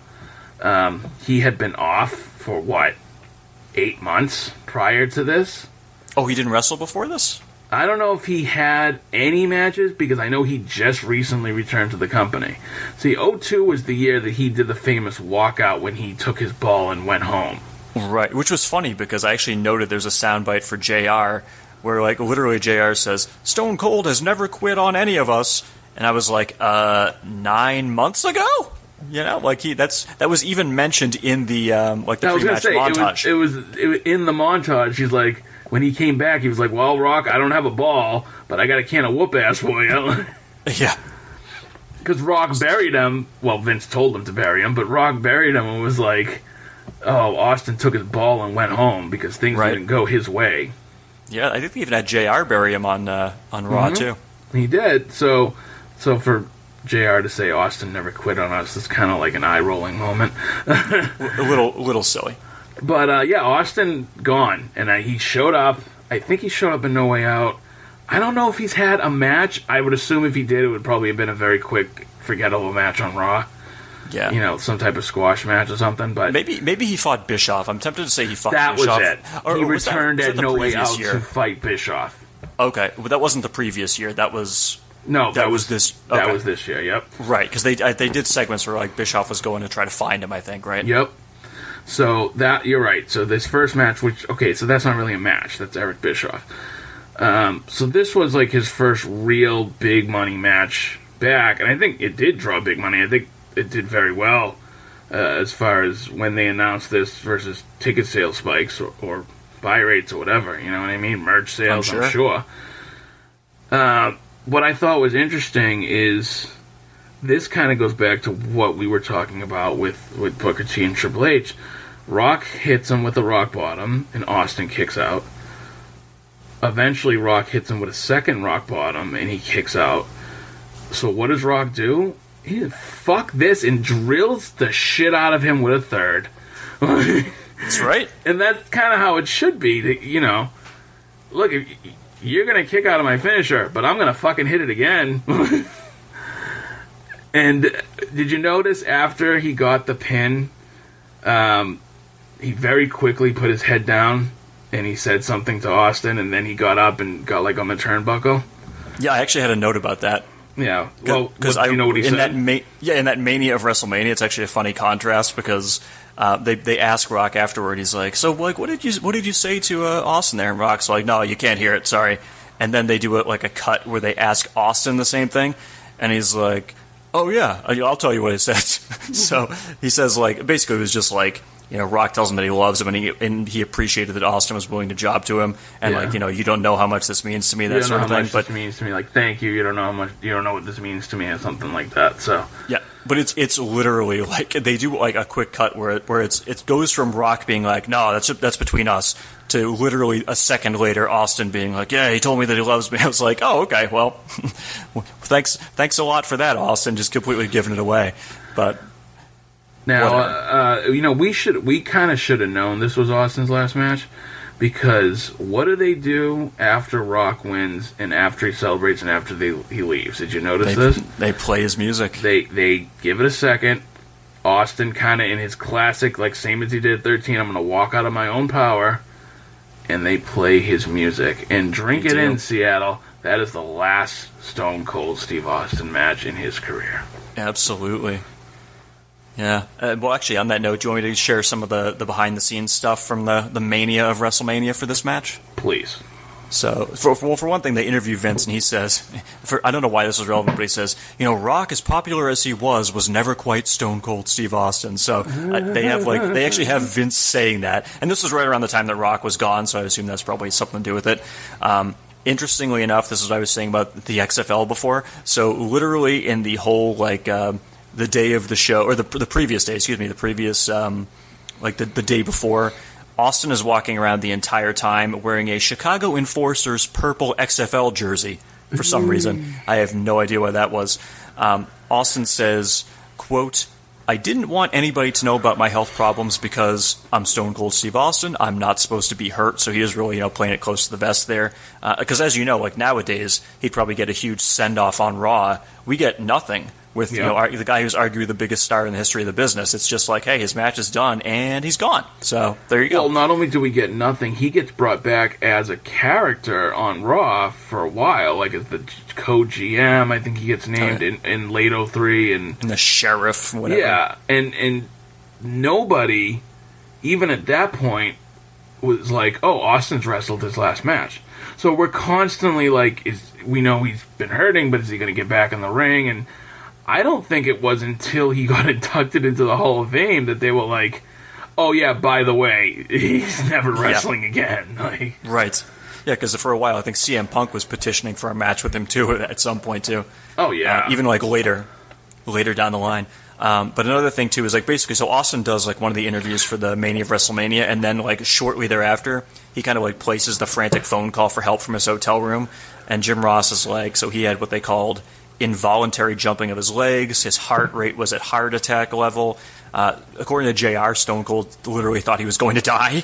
And again, this is the night before, so he was still at the hospital on the morning of WrestleMania. So yeah, it was not good stuff. And what they attribute it to was on the documentary it says, quote, a dangerous combination of energy drinks, coffee, and stress.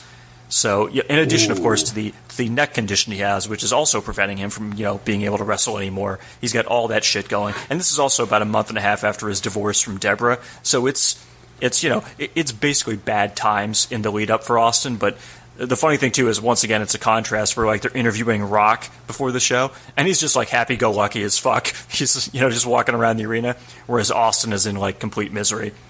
And they say in the documentary that Austin, yes, he did tell Rock, and they don't officially say he told Jim Ross, but because JR was at the hospital with him, you kind of know that Jim Ross knows as well. Right. And Austin basically also mentions a couple times he's worried about, quote, stinking the joint up because he thinks he can't put on a good match. But yeah, so that's pretty much the notes from the Mania of WrestleMania. So there was a lot of drama in the behind the scenes just in the build up to this match, which I would say was, again, a good match. Again, these guys have, like we said before, 17 is probably the top one. But I mean, it's Rock Austin, so you can't really complain too much. One thing I will say too, and I'll give the WWF credit on this, is that as opposed to pro sports, when an athlete gets hurt, and every single news outlet is the first person to report it. And you're literally there from the time he gets hurt, through his surgery, through his first practice back, and they document the shit out of everything. In wrestling, you know, the show must go on, so to speak. So we don't end up finding out about stuff like this until way after. Yeah. And the amount of stress that these guys go through, whether it's a WrestleMania or it's SummerSlam or whatever, like I remember even when Cena wrestled that SummerSlam where he had the giant like baseball in his elbow. Yeah, oh my god. But nobody knows these things going into the show, and they do such a good job of kayfabing it. And credit to these guys, because I mean, fuck, dude, anybody else that's going through that type of level of pain, they're not fucking showing up for work, man. Oh yeah. I mean, everybody always wants to put, like, you know, Kurt Schilling on a pedestal because, like, what he did in 04 with the bloody sock. Or, like, you know, Brett Favre always gets a lot of credit for being, like, tough and, like, you know, playing hurt. But not like that. Not like when you need surgery and you're still going out there and performing a 30-minute match. Well, that's actually, I mean, if you want to segue into the main event, that's a perfect segue there because you're talking about Kurt Angle going in where everybody knew, like, wow, he's going out there and he's actually going to have this match when he should not be having this match. Like, I remember people were, like, in the build-up, legit worried that he might do, like, some permanent damage to himself in this match. Which, funny, because going back to my point, you'd never know it. Kurt never once let that on TV, like, in character. No. Yeah, it was all basically, like, the dirt sheet stuff leaking out, essentially. But even, like, just for the level of pain, you'd think, like, just like Shawn did at 14, you'd see him grabbing at his neck, or, like, wincing, or, like, taking a step. No.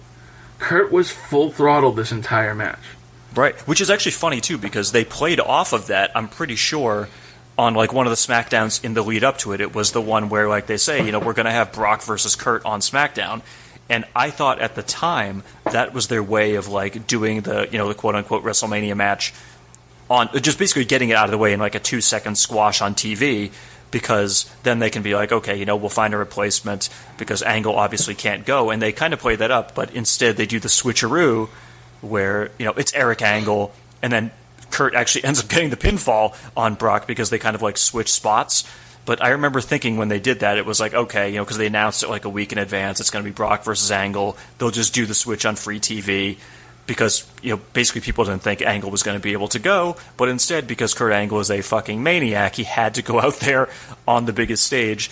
And when we covered that later after the show, on the Mania of WrestleMania, they show that he also ends up paying for it quite a bit as well. So, yeah, it was not good times for a lot of these guys going in. It's funny, though, because I will very rarely credit Brock Lesnar as somebody who sells good. Yeah. But that Eric Angle spot, when he hits him with the F5 and then he goes to pin him, yeah, I will give the devil his due. Brock sold that perfectly. Yeah, where he's like, wait, what the fuck? Yeah, he literally had that, holy who the fuck are you? Like, look on his face. And he played it perfectly because nobody, like the commentators and us at home, didn't understand. Like, he looked like he just saw a ghost. And then, you know, he's searching for Angle. He goes outside the ring, comes back. Angle's already switched, and he gets him with the inside cradle, and for the win. I thought that was fucking great. That was like Dave Hebner levels of fucking great. Yeah. Very clever. It was very clever. Was that the first time they did that? Because I know they do it with The Undertaker at some point, too, but... With Eric Angle, yes, that was the first time. Wow, okay, there you go. And it was done so... Because the hood over his head, and, you know, obviously he's not a twin, but they masked him up enough, and the gear and everything, that it's like when Edge had Hawkins and Ryder just show up out of nowhere. Right. And people as long as they have similar body types. Yeah. And obviously Angle with his brother is going to resemble him. Right. It was perfect, dude. The only thing I will say about the video package that bothered me is the entire video package was Kurt Angle talking. Yeah, right. Did we hear from the challenger? Nope. Well, he's not much for promos. We heard from the announcers. We heard from Angle. I think we might have even heard from Paul Heyman at one point. But the only thing you hear from the challenger at the very, very end of the video package was, "Here comes the pain." Right. Well, Like, you know what? That's got to be one of his biggest detriments. For as great of a performer as Brock Lesnar would become, he's never been able to talk. yeah. Well, actually, I will say, on the note of that, "Here comes the pain," I think that actually is a really great contribution by Taz. Because he's the one who started that whole thing when Brock comes out, right? "Here comes the pain." That's correct. But one thing that's not a great contribution during this match is when Taz refers to Brock as, quote, "the vanilla gorilla," which probably pretty obvious why that one never caught on. Didn't see that one on a t-shirt at any point. Well, I'm glad you brought that up, because I heard him say it, and I literally didn't know if that was a thing in 2003.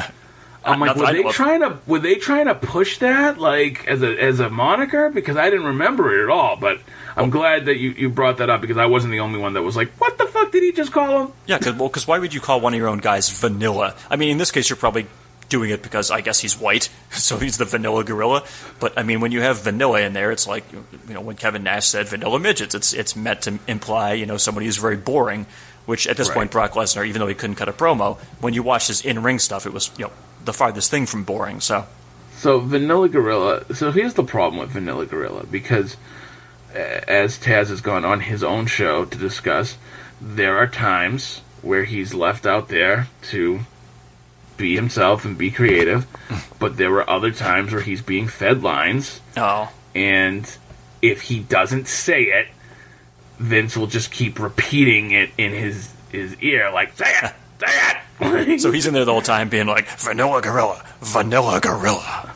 And then Vince will get mad, if he doesn't say it. He'll start hey, Kevin, get on Michael Cole's headset and find out why he's not saying vanilla gorilla. Yeah, I think there's a story about that, actually, because there was a time where, after Mick Foley was retired, he did commentary for, maybe a week or two. Yes, and he couldn't stand it. Yeah. It was done, as quickly as he came in, it was over, basically, yeah. A very quick side note, so there was a gimmick on Raw this week where Leo Rush, who is the new mouthpiece for Bobby Lashley, was given a live mic during Lashley's match as he was at ringside. And he was saying all this fucking annoying shit, and basically they were setting up Lashley's heel turn. But Leo Rush was being really annoying and just obnoxious, and I found out today that every single thing Rush said was fed to him by Vince. Oh. He was wearing one of those like an earpiece, invisible earpieces, and Vince had him say every single thing he wanted him to say. Oh my god! So that's the type of micromanagement. Did he have him? Here. Did he have him say "suffer and succotash"? No. Oh. But I mean, he did a good job, because Rush did come off as obnoxious, and people were like, "Oh, this fucking guy." So that when Lashley turned heel, it kind of played into it. Oh. So that's the plan for Lashley now, is to turn him heel. All right, okay, why not? He's a heel now, and he beat the shit out of Kevin Owens to the point where he took him out. Owens is out of action. Wait, is Kevin Owens a face? They literally did a double turn in the middle of the match. Wow, okay. Owens started working face. He did a fucking over the top rope plancha, which Owens never does. Yeah. And they made Rush obnoxious, and then they made Lashley after he beat Owens, he kept going back in there and taking his knee and slamming it off the ring post and dirty, downright dirty shit. And Lashley's now a heel, and when Owens comes back after his knee surgery, he's going to be one of the biggest faces in the company. Oh. It's Austin Hart all over again. Yeah. So to tie that in to this match, talk about fucking role reversal. Kurt Angle is taking Brock to Suplex City in this match. Yeah. Which also, that's one of the suplexes he did I've never seen before, where he does a release German suplex with Brock into the turnbuckle. Yeah. Okay, that one. Okay, because I was going to say there was two. But I know the other one you're talking about too. Where Brock he does a release German, and yeah. Brock lands on his stomach, which comes off. Yeah, he does a standing backflip, basically. But then the other one, and you know what? Brock should probably He should and he shouldn't, because Lord knows he'd probably kill Roman Reigns if he did do this, but he should, he does a release German and lets the guy go into the turnbuckle. Yes. So it almost comes off like a buckle bomb, but what fucking impact. Like, yeah. Vicious. It was. It was vicious. Angle was vicious during this match. He was fucking great. He was. The one thing I hated when they turned Brock face at Survivor Series 2002 when Paul Heyman turned on him because Paul Heyman didn't think he could beat the Big Show. Right. So then Paul Heyman goes with Big Show, and Big Show's the champ. But to make Brock sympathetic, they decide to give him this quote-unquote rib injury. So I don't know about you, but I've never liked the rib injuries in my wrestling storylines. The taped up ribs? The taped up ribs, because all they do throughout the entire match is tell you that every single thing you do hurts because you have taped ribs. Right. And they spend like way too much time like, oh, can't breathe because his ribs are taped. Oh, he can't sneeze because his ribs are taped. Like, which, although in fairness, in this match, Brock has the taped up ribs, but he barely really ever sells any of it. Like when Kurt goes to his ribs, he sells it, but like otherwise, it's not hampering him at all in the match. No, that's why I didn't care much for him being taped up coming out. Right. That being said, I thought these two had a really good match. Absolutely. Considering the limitations you would think Kurt Angle would have on him going in, it's pretty crazy. Well, I will say, like, at the beginning, they're doing a lot of, like, amateur wrestling style, like, mat-based work that the crowd is not really into, but they get him hooked as they go further in. They do get him hooked as they go further in, and you have a fucking former gold medalist and a former collegiate NCAA champion. So, yeah, I don't blame them for doing the amateur wrestling to start. Yeah, and this is actually the first time they've ever, aside from like the brief match on SmackDown that was like the Eric Angle swerve, this was their first match. I remember this being like pretty hotly anticipated, I think. That's what they said. They kept them apart. Other than the switcheroo, this was the first time these guys had in-ring contact. Absolutely. And I thought it was smart when Stephanie came out in the promo and she was like, no Team Angle, and if you get yourself disqualified or if you get counted out, you lose the belt. Because what that does, obviously that forces the heel Kurt Angle to straight up fight Brock. Yep. Like, no bullshit. I can't cheat, because if I get caught, I'll lose my title, and I can't have help, so it's just me versus you. And I thought that was great for this match. Right. And Michael Cole actually, and I don't know if this is actually true, but Michael Cole says on commentary, like, so Brock kicks out of the Angle Slam, and Angle kicks out of the F5, and Brock says that's never happened on either occasion. I feel like that's probably bullshit, but I don't know for sure. But your sentiments are very similar to many others who I've read online about this match. Okay. Where Angle, somebody I think has kicked out of the Angle Slam, whether it was Austin or Taker or Rock. I'm sure. F5 was protected, so that part's probably true. But it's WrestleMania, so you got to kick out everybody's finisher. We know the formula by now. Of course. And actually, on the note of finishers, this is actually one thing that always bothered me about the ankle lock, was there would be times, including the Royal Rumble match I was at, where he faced Benoit, and he won the match with Benoit because he got him in the ankle lock, and then what does he do? Instead of like making it so, he's just holding the ankle and Benoit can, crawl to the ropes or wriggle free, he fucking puts it in the leg grapevine, and then you can't goddamn go anywhere. So it always bothered me when he did that.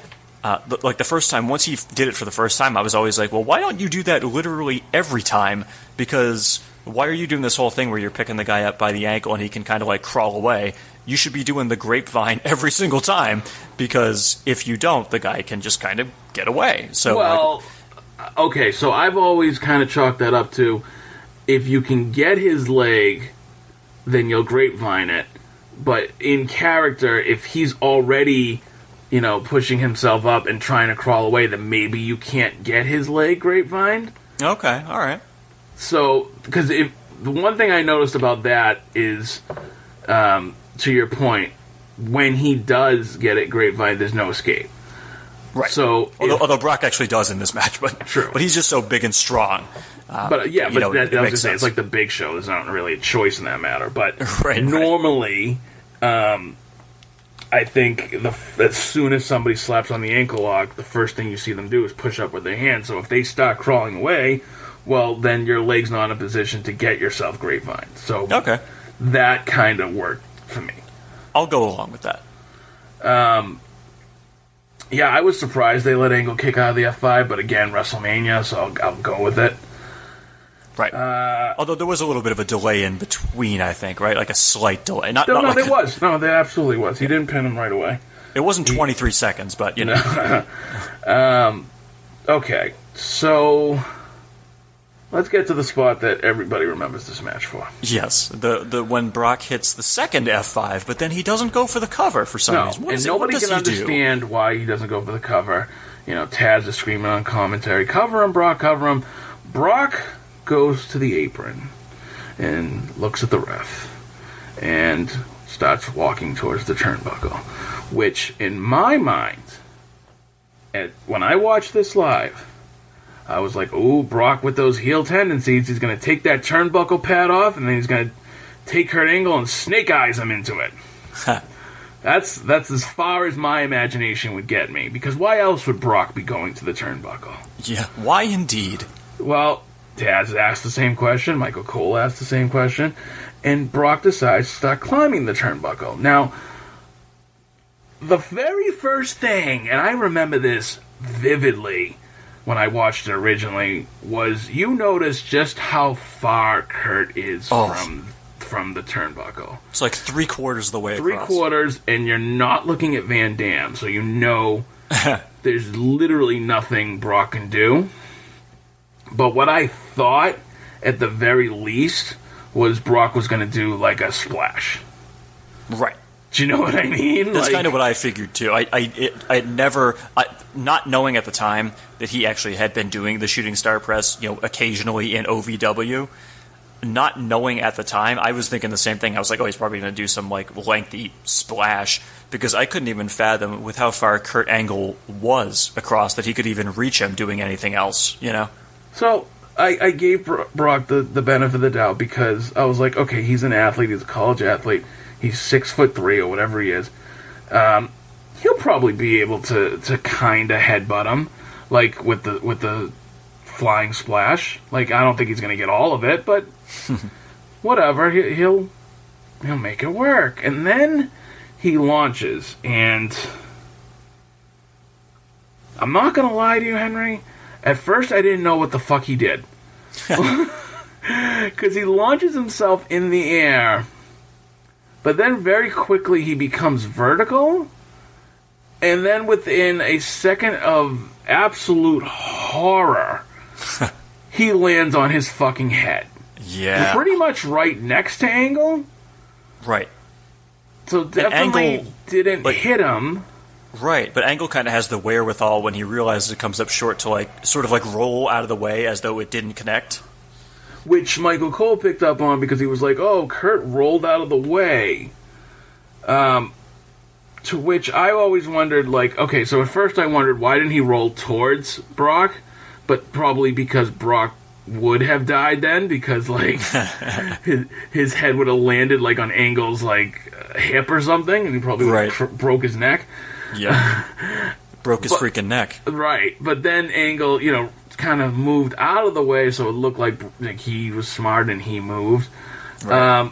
So Brock lands on his head, and the entire fucking audience reacts with not, oh my god, that was a crazy move, but oh my god, that guy's dead. Yeah, oh my god, his career's over. And I will say this, because I've been wanting to say this ever since I started watching this Mania. Brock takes a second to drag Angle closer, and he hits that move, and the legend of Brock Lesnar is completely different than what we know it is today. Oh yeah, absolutely. Well, you know what I mean? Note, he is made as the guy at that point. Well, apparently it was somebody else's idea to have him do that and have like a WrestleMania moment. You know who told him to do it? I don't know who, because... Okay, so before you tell me who, Brock did an interview on Austin's podcast when that was like a thing on the network, and Austin talked to him about that, and all Brock said was like, you know, I listened to veterans in the back who told me it would be a WrestleMania moment, but I didn't. Next time I realized really quickly that they don't know what the fuck they're talking about. Yep. Well, he actually, in his book, he does mention who it was. Would you like to know who it was? Was it Arn Anderson? I'll give you a hint. Hey, Brock, you should do the shooting star press, Brock. No. Yes. For a guy who never fucking left his feet either in WCW or in Japan. Well, he was on a skateboard in WCW, so that kind of counts. So let me get this straight. Mr. fucking John Laurinaitis is That is the one correct. who said, hey, Brock, do the shooting star press at Mania like you used to do in OVW. It'll be huge. Yep. Fuck that guy. Yeah, seriously. So, yes, that's according to Brock's book, he actually does name John Laurinaitis as the guy who told him to do it. Yeah. So, but amazingly, Brock's not dead. Now, it's funny because when Vince started this night, I'm sure he assumed I might have to have an ambulance ready for that WWE title match because he probably thought Kurt Angle was going to break his neck. Right, I know. Funny how that works out. Yeah, little did he think that he would need the ambulance for Brock. Now, Brock... Okay, so Angle does the smart thing and covers Brock. And thank God Brock wasn't unconscious because he did kick out. Yeah, what would happen if that was the inverse, where like now all of a sudden like Brock is knocked out and Angle fucking pins him and wins the title, or keeps the title, I should say. Like, what then? Like they're going to make Angle do another match with a fucked up neck? I think if Angle noticed he was out, he wouldn't have covered him. I'd like to think that. Like, maybe he would have bought some time, or like, kind of like gloated for a little bit or something. Yeah, but I think he covered him because he probably was like, you alright? Yeah, I'm alright. Like, and then just like, quickly transition into that to allow him to kick out. Now, the other thing too I've always wondered is, Brock hits the shooting star press. Is that the finish? Yes, I think that was supposed to be the finish. Okay, because he had just hit the F5 before then. So then the third F5 was completely impromptu.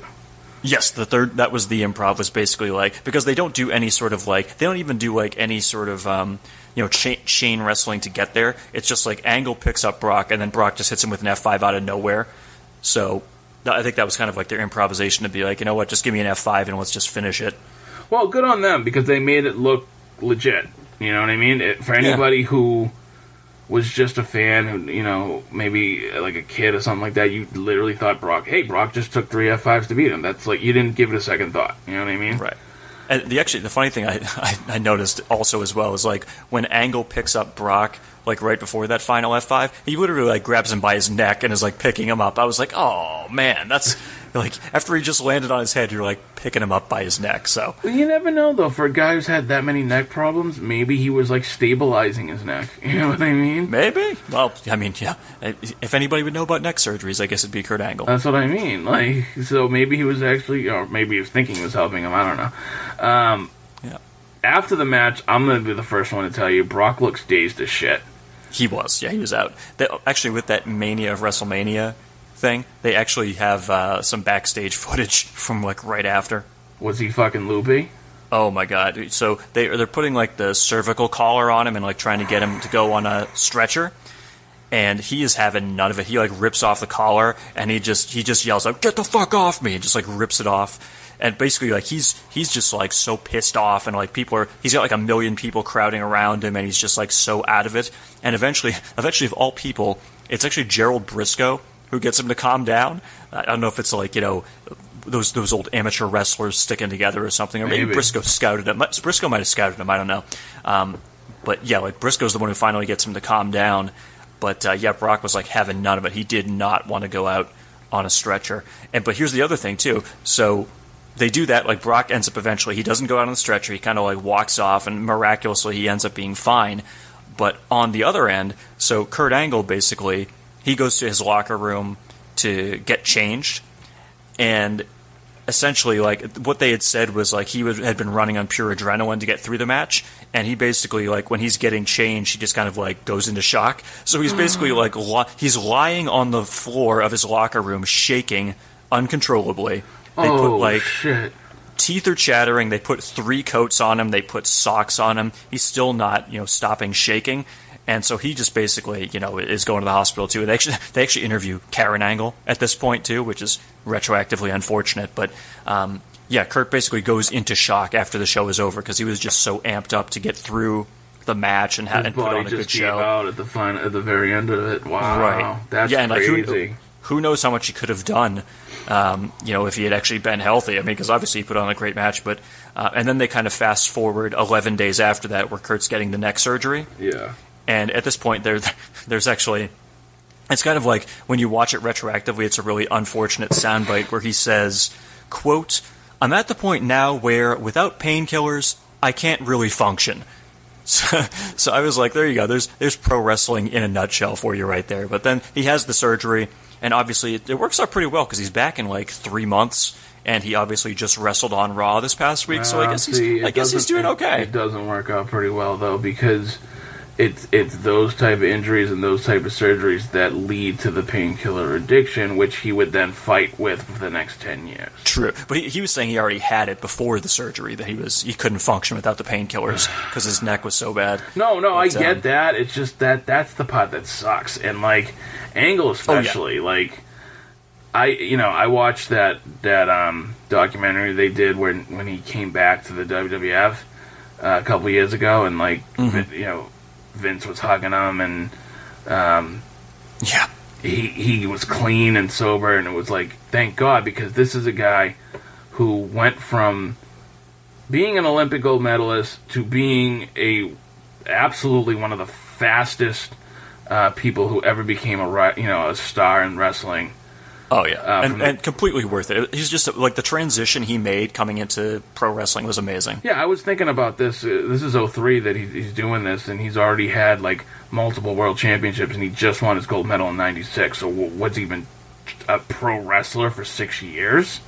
Like 5 years? Not even. Like, you know what I mean? Because he didn't go right into it. So no, I think it was like '98 was when he went into right. So we're OVW. talking like he started training in '98, and he's already become a multi-time world champion. Is one of the best. Like nobody's picked up the business like he has in that amount of time. Absolutely. But he goes from that to, essentially. Drug addiction, multiple DUIs, I know, divorce. Yeah. Like, it fucking sucks, man. Like Jeff Jarrett taking his wife. But that's the thing. The duality of fame. You see this person's super successful, ultra amazing at everything they do, and then on the other side, they're addicted to drugs. Like, yep. Or their life is falling apart. So I don't know how many years Angle took off of his life or his career by doing this match, but the fucking cyborg that he is, he went out there and nobody knew shit. I didn't know until way later that he would wrestle that match hurt. Yeah, I knew just because like if you were reading the dirt sheets, it was all over there for a while, but I didn't know about Austin. Like Austin did that wasn't leaking out until like. Even in the Wrestling Observer, I think Dave Meltzer is usually on top of everything. I know people slag him, but if you go back and read those old issues, he calls everything like way in advance, and even he didn't know until like after the fact. I think he was one of the first to report it, after WrestleMania. Like that was Austin's last match, and people were like, "What? Really? Like no, that's not true." But yeah, like with Angle, that had leaked out a little bit. Austin's kind of was a secret. Again, only like a handful of people knew about Austin. But, like you said, if you weren't reading the dirt sheets, you wouldn't have even known it. Nope, I didn't. I didn't even understand why he was off TV after the match. I just didn't get it, and then I started finding stuff out. But let me ask you this. Because we had talked about if Brock hits that shooting star press, what his career trajectory is after that. So, back when he returned to the WWE in 2012, Brock made a comment in his feud with Cena that Cena's in that spot because I wasn't here, right? And the celebration they give Brock after this match with the fireworks going all around Safeco Field and just that, here's our next guy. Do you think he was going to be the next guy? I think so, but I still think Cena would have gotten there anyway, regardless. It might have taken a little longer. I feel like they were like, when you think about like how quickly Brock became champ from the minute he debuted, I think they were ready to put a ton of money behind him, with the only thing holding him back being the promos. Yeah, but true. in ring 03, Brock is fucking great. Yeah, the fact that he can even do a shooting star press 3/4 of the way across the ring at that size is ridiculous. I know he didn't hit it on this night, but I mean he hit it in OVW a bunch of times. So the fact that he can do that is just ridiculous. He was just a freak athlete. Yeah, and I think he could have been the next superstar in this business if he didn't have a falling out with them and didn't leave in 04, and who knows. I mean, he ended up getting a good 4 years at the very top of the WWF later on in life, and starting in 2012, but he could have been the next big thing. And who knows, obviously he couldn't talk, but I think they've proven, and by trial by fire, because when he originally came back he didn't have Paul Heyman with him, but they've proven that with Paul Heyman it completes the act. There's no better talker, and there's no better physical imposing force than the fucking beast incarnate. So, right, he's turned when he's left to talk on his own, we get things like him saying, "What's running down his leg is piss."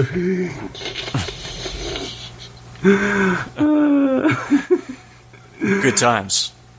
You remember a couple weeks ago we played that game of let's pick a random Raw and watch it? Yeah. So that episode, they did an exclusive controversial interview with Brock, and that's when he said that don't be concerned with what Cena's saying. What you should be concerned with what's running down his leg. Piss. Yeah. That was obviously pre-Heyman coming back into the act. That was like one of the... Well, no, not that, because it was pre-tape. But then he did this awful fucking segment with Laurinaitis, where he's demanding what he wants. Oh, God. Yeah, that was where he was like, "John, feel this moment. Feel it." And, yeah. I think that was literally after that when he, went backstage. It was after that he was, yelling at somebody. He was so pissed off at somebody for having him do the segment that they, decided to bring Heyman back shortly after that. It was that night... They had a meeting and they were like, "What are we gonna do? He can't talk. He's really bad. He just goes off on tangents and nobody understands what the fuck he's saying because of his country twang." And they were like, "We need Paul." Yep. And Paul. Heyman's gone on to say in his DVD that he was out doing other stuff. He wasn't even doing wrestling. And I forget if it was... I don't think it was Dreamer. I think it was Brock that reached out to him first. And was like... And he's gotten, 6 years worth of paychecks since. Yeah, but he was like, "Hey, are you interested?" I think at first Heyman was like, "No," but then they kind of were like, "Well, it's for Brock. It's not really for you, but it's for Brock." And he was like, "Well, it's for Brock, and it's a light schedule. I'll work 12 days a year. Yeah, why not?" And to be fair... There's been nobody better on the fucking microphone than Paul Heyman. Absolutely. But on this night, Brock Lesnar was the king of the industry. There you go. Even though he missed the shooting star press. We'll forgive you, Brock, because you're not dead. If you died, we wouldn't be so happy. What was your match of the night? Ooh, great question. Of the one, I think I have to go with Jericho versus Michaels. Mine as well. Such a great match with two really similar styles, but the way both guys play their characters is fucking amazing. Jericho doing the kip up or doing the super kick, and Michaels playing that showstopper. It's fucking magic. Yeah. And I think a big thumbs up for this show as well, not just for that match, also for the main event, obviously. Rock versus Austin was fun, too. And, even the stuff that was short, like Matt Hardy versus Mysterio, was really fun. So, yeah, this whole event gets a pretty big thumbs up for me, I would say. Yeah, this whole... surprisingly, because I remember, the first time I watched it, I wasn't, that into it. And I just think I wasn't that into, the 03 storylines. But when I went back and watched it... there was 4 or 5 matches that were really entertaining. And Michaels, Jericho, Rock Austin, Brock Angle. And as far as the entertainment value, Yeah, Hogan and Vince. You know, like. Oh yeah, sure. I'll even say that even though I didn't like the outcome, I was invested in Triple H versus Booker T. Yeah. And even if you go to the women's match and the triangle tag match, they weren't bad. They were just, they weren't great, but they're solid. They were solid.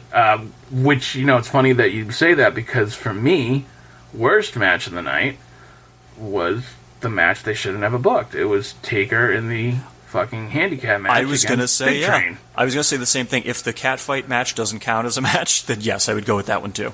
Yeah, because the catfight match was more of a comedy spot. Like, look what they did to Coach. So, and even that was thankfully kept mercifully short. Yes, but Taker versus Big Train was like just pointless and very, very forgettable. Yeah, he hits the tombstone, and he also comes down with that giant fucking hacksaw Jim Duggan type of American flag on his bike, which is great because he's got a nephew in the Marines. I don't know if you've heard that. Yes, which again, I don't need that from the Undertaker character. I don't need to know that he has a nephew in the Marines. I'd rather he be dead, and I don't know anything about his backstory. Thanks very much. I know that Kane is his brother, and they burned down the funeral parlor. That's all I need to know. Yeah, the mystery is always better than an actual real life story. Indeed. So it just was a waste, though. A-Train, come on. Yeah. And A-Train, Albert, fucking Jason Myers, whatever the fuck his name is, like Lord Tensai, like you know what? Fuck it. Taker versus Lord Tensai would have been a more interesting match. Yeah, most likely. Because then we would have had Sakamoto in there. Oh God. Touche. Well, it's not too late. Maybe for WrestleMania 35 or 36. Don't joke about that because Jason Albers is still employed with the company as the NXT head trainer. And I'm sure they can go get Sakamoto somewhere. Saugus, Massachusetts' own A-Train. Prince Albert. So, next time on the podcast, we'll be going back home to where it all begins again and again and again. And again, except for this year, because now they'll never go back to MSG again. No, too small. Well, ROH went there, so now they're stained forever. They haven't gone there yet. They're scheduled to go there the weekend of WrestleMania, which will be fun. So, dun, dun, dun. That's right. Next episode, we will cover WrestleMania 20 live from the historic and, what do they call it? The legendary? I don't know. The Mecca. Madison Square Garden. As a Bostonian, I never got the whole fucking hype about Madison Square Garden. A lot of that is WWE's hype too, because that was their home base for so long, So it was like in Vince's best interest to make it seem like holy ground. I also jest as a jilted Bostonian fan. I get it. Madison Square Garden, I get it. Yeah, I understand why the WWE does it, but from like a sports fan perspective, it's like, yeah, that's where the Knicks play, and they've been shit for years. Yeah, the Knicks and the Rangers, who were good in like '94 when they had Messier. Right, exactly. Yeah, they had one good year. And I'm sure they were good in the '60s and '70s, but guess what? So are the fucking Browns. So,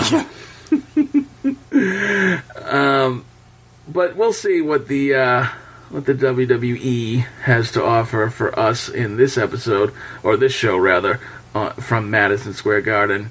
I'm sure the ending will be in no way depressing. No, of course not. I mean, how could it be? I'm sure whatever they decide to do to end that will just be replayed on the network for years and years to come. Absolutely, and they won't edit out anything whatsoever of the end. Like, hypothetically, if the guy who wins had his family come into the ring, they wouldn't edit that out, I'm sure. No, you know what? I'll just leave it at that. We're going to leave that one there. We'll explore it next time. Maybe not but I will dive into that. Because I didn't know that. And now that I think about it, I'm scared to find out more about it. I'm pretty sure that happens. Like Nancy and... Never mind. Yeah, you know what? Yep. No, we're just... The dogs are in the enclosed pool area. Yes. Thank you so much, Henry. Of course. Check me out on the Raw Attitude podcast. Make sure to... actually, Henry, please, plug your Twitter, plug your stuff. Oh, yep, at Raw Attitude Pod. And again, I'm the host of the Raw Attitude Podcast. We chronologically recap episodes of Monday Night Raw from the Attitude Era. And it's a great show. We're on episode, as of right now, we've done 60 episodes. Just did the go-home show before St. Valentine's Day Massacre, which was the Sky Dome episode of Raw, where they literally packed 41,000 fans into the Sky Dome, which is still, to this day, the highest attendance they've ever done for an episode of Monday Night Raw. So really cool to see. Unfortunately, that episode of Raw was not very good, but putting 41,000, it just lets you know how hot the product was at the time, that you could pack 40,000 plus for an episode of Raw. So yeah, good times. But yeah, catch me on the Raw Attitude Podcast and at Raw Attitude Pod on Twitter. Who cares if the episode was good? They already got your money at that point. They sold out 41,000 tickets. They could put on fucking shit for 3 hours, and it doesn't matter. They got your money. That's like that old Hulk Hogan line. Yeah, we already got their money, brother. So yeah, you don't have to put on a good match. You know what though? It's as convoluted as that Raw was. I'm sure they're going to do a phenomenal job at St. Valentine's Day Massacre and the Raw after. I hope so, because I really don't remember much about either. Well, I'm sure that's not telling at all. I remember the hardcore match. I remember the main event. I remember the Austin Vince Cage match. I honestly don't remember how the Rock Mankind Last Man Standing match turns out, so I'm actually really looking forward to that, because I really do not know how the match ends. I've completely forgotten about this one, so definitely psyched for that. Well, in that case, I will say make sure you watch that match first before you go any further on the network for anything else. Ooh, all right. Let's see here. Make sure to follow us on Twitter at WrestleMania Sal. You can follow the flagship, The Rundown, at Rundown Podcast. And if you're a fan of horror, check out the Slasher Sanitarium and give them a follow at Slasher Podcast. And you can check out all of our shows on the Rundown feed, including the Patreon-only exclusives like the Mae Young Classic Review and the Crapshoot. These are episodes you can only get if you subscribe to our Patreon. And, of course, make sure to check out the flagship show, the Rundown Wrestling Podcast, now approaching its 400th episode. Wow. And by approaching, I mean that somewhere in 2019, as long as we still have hosts left. Henry, I'm not sure if you're aware, I have been testing out a new catchphrase every week. Yes. I find something that sticks. So I'm going to end this episode with... Who better than Canyon? No? Oh, man. No. I don't think he's still on the roster in 2003, but I appreciate it. Or, as Adam once got kicked out of a chat room for saying, who better than Canyon? That is true. Probably the same day, I bet he said that. Oh, good. All right, for now, we'll catch you guys later.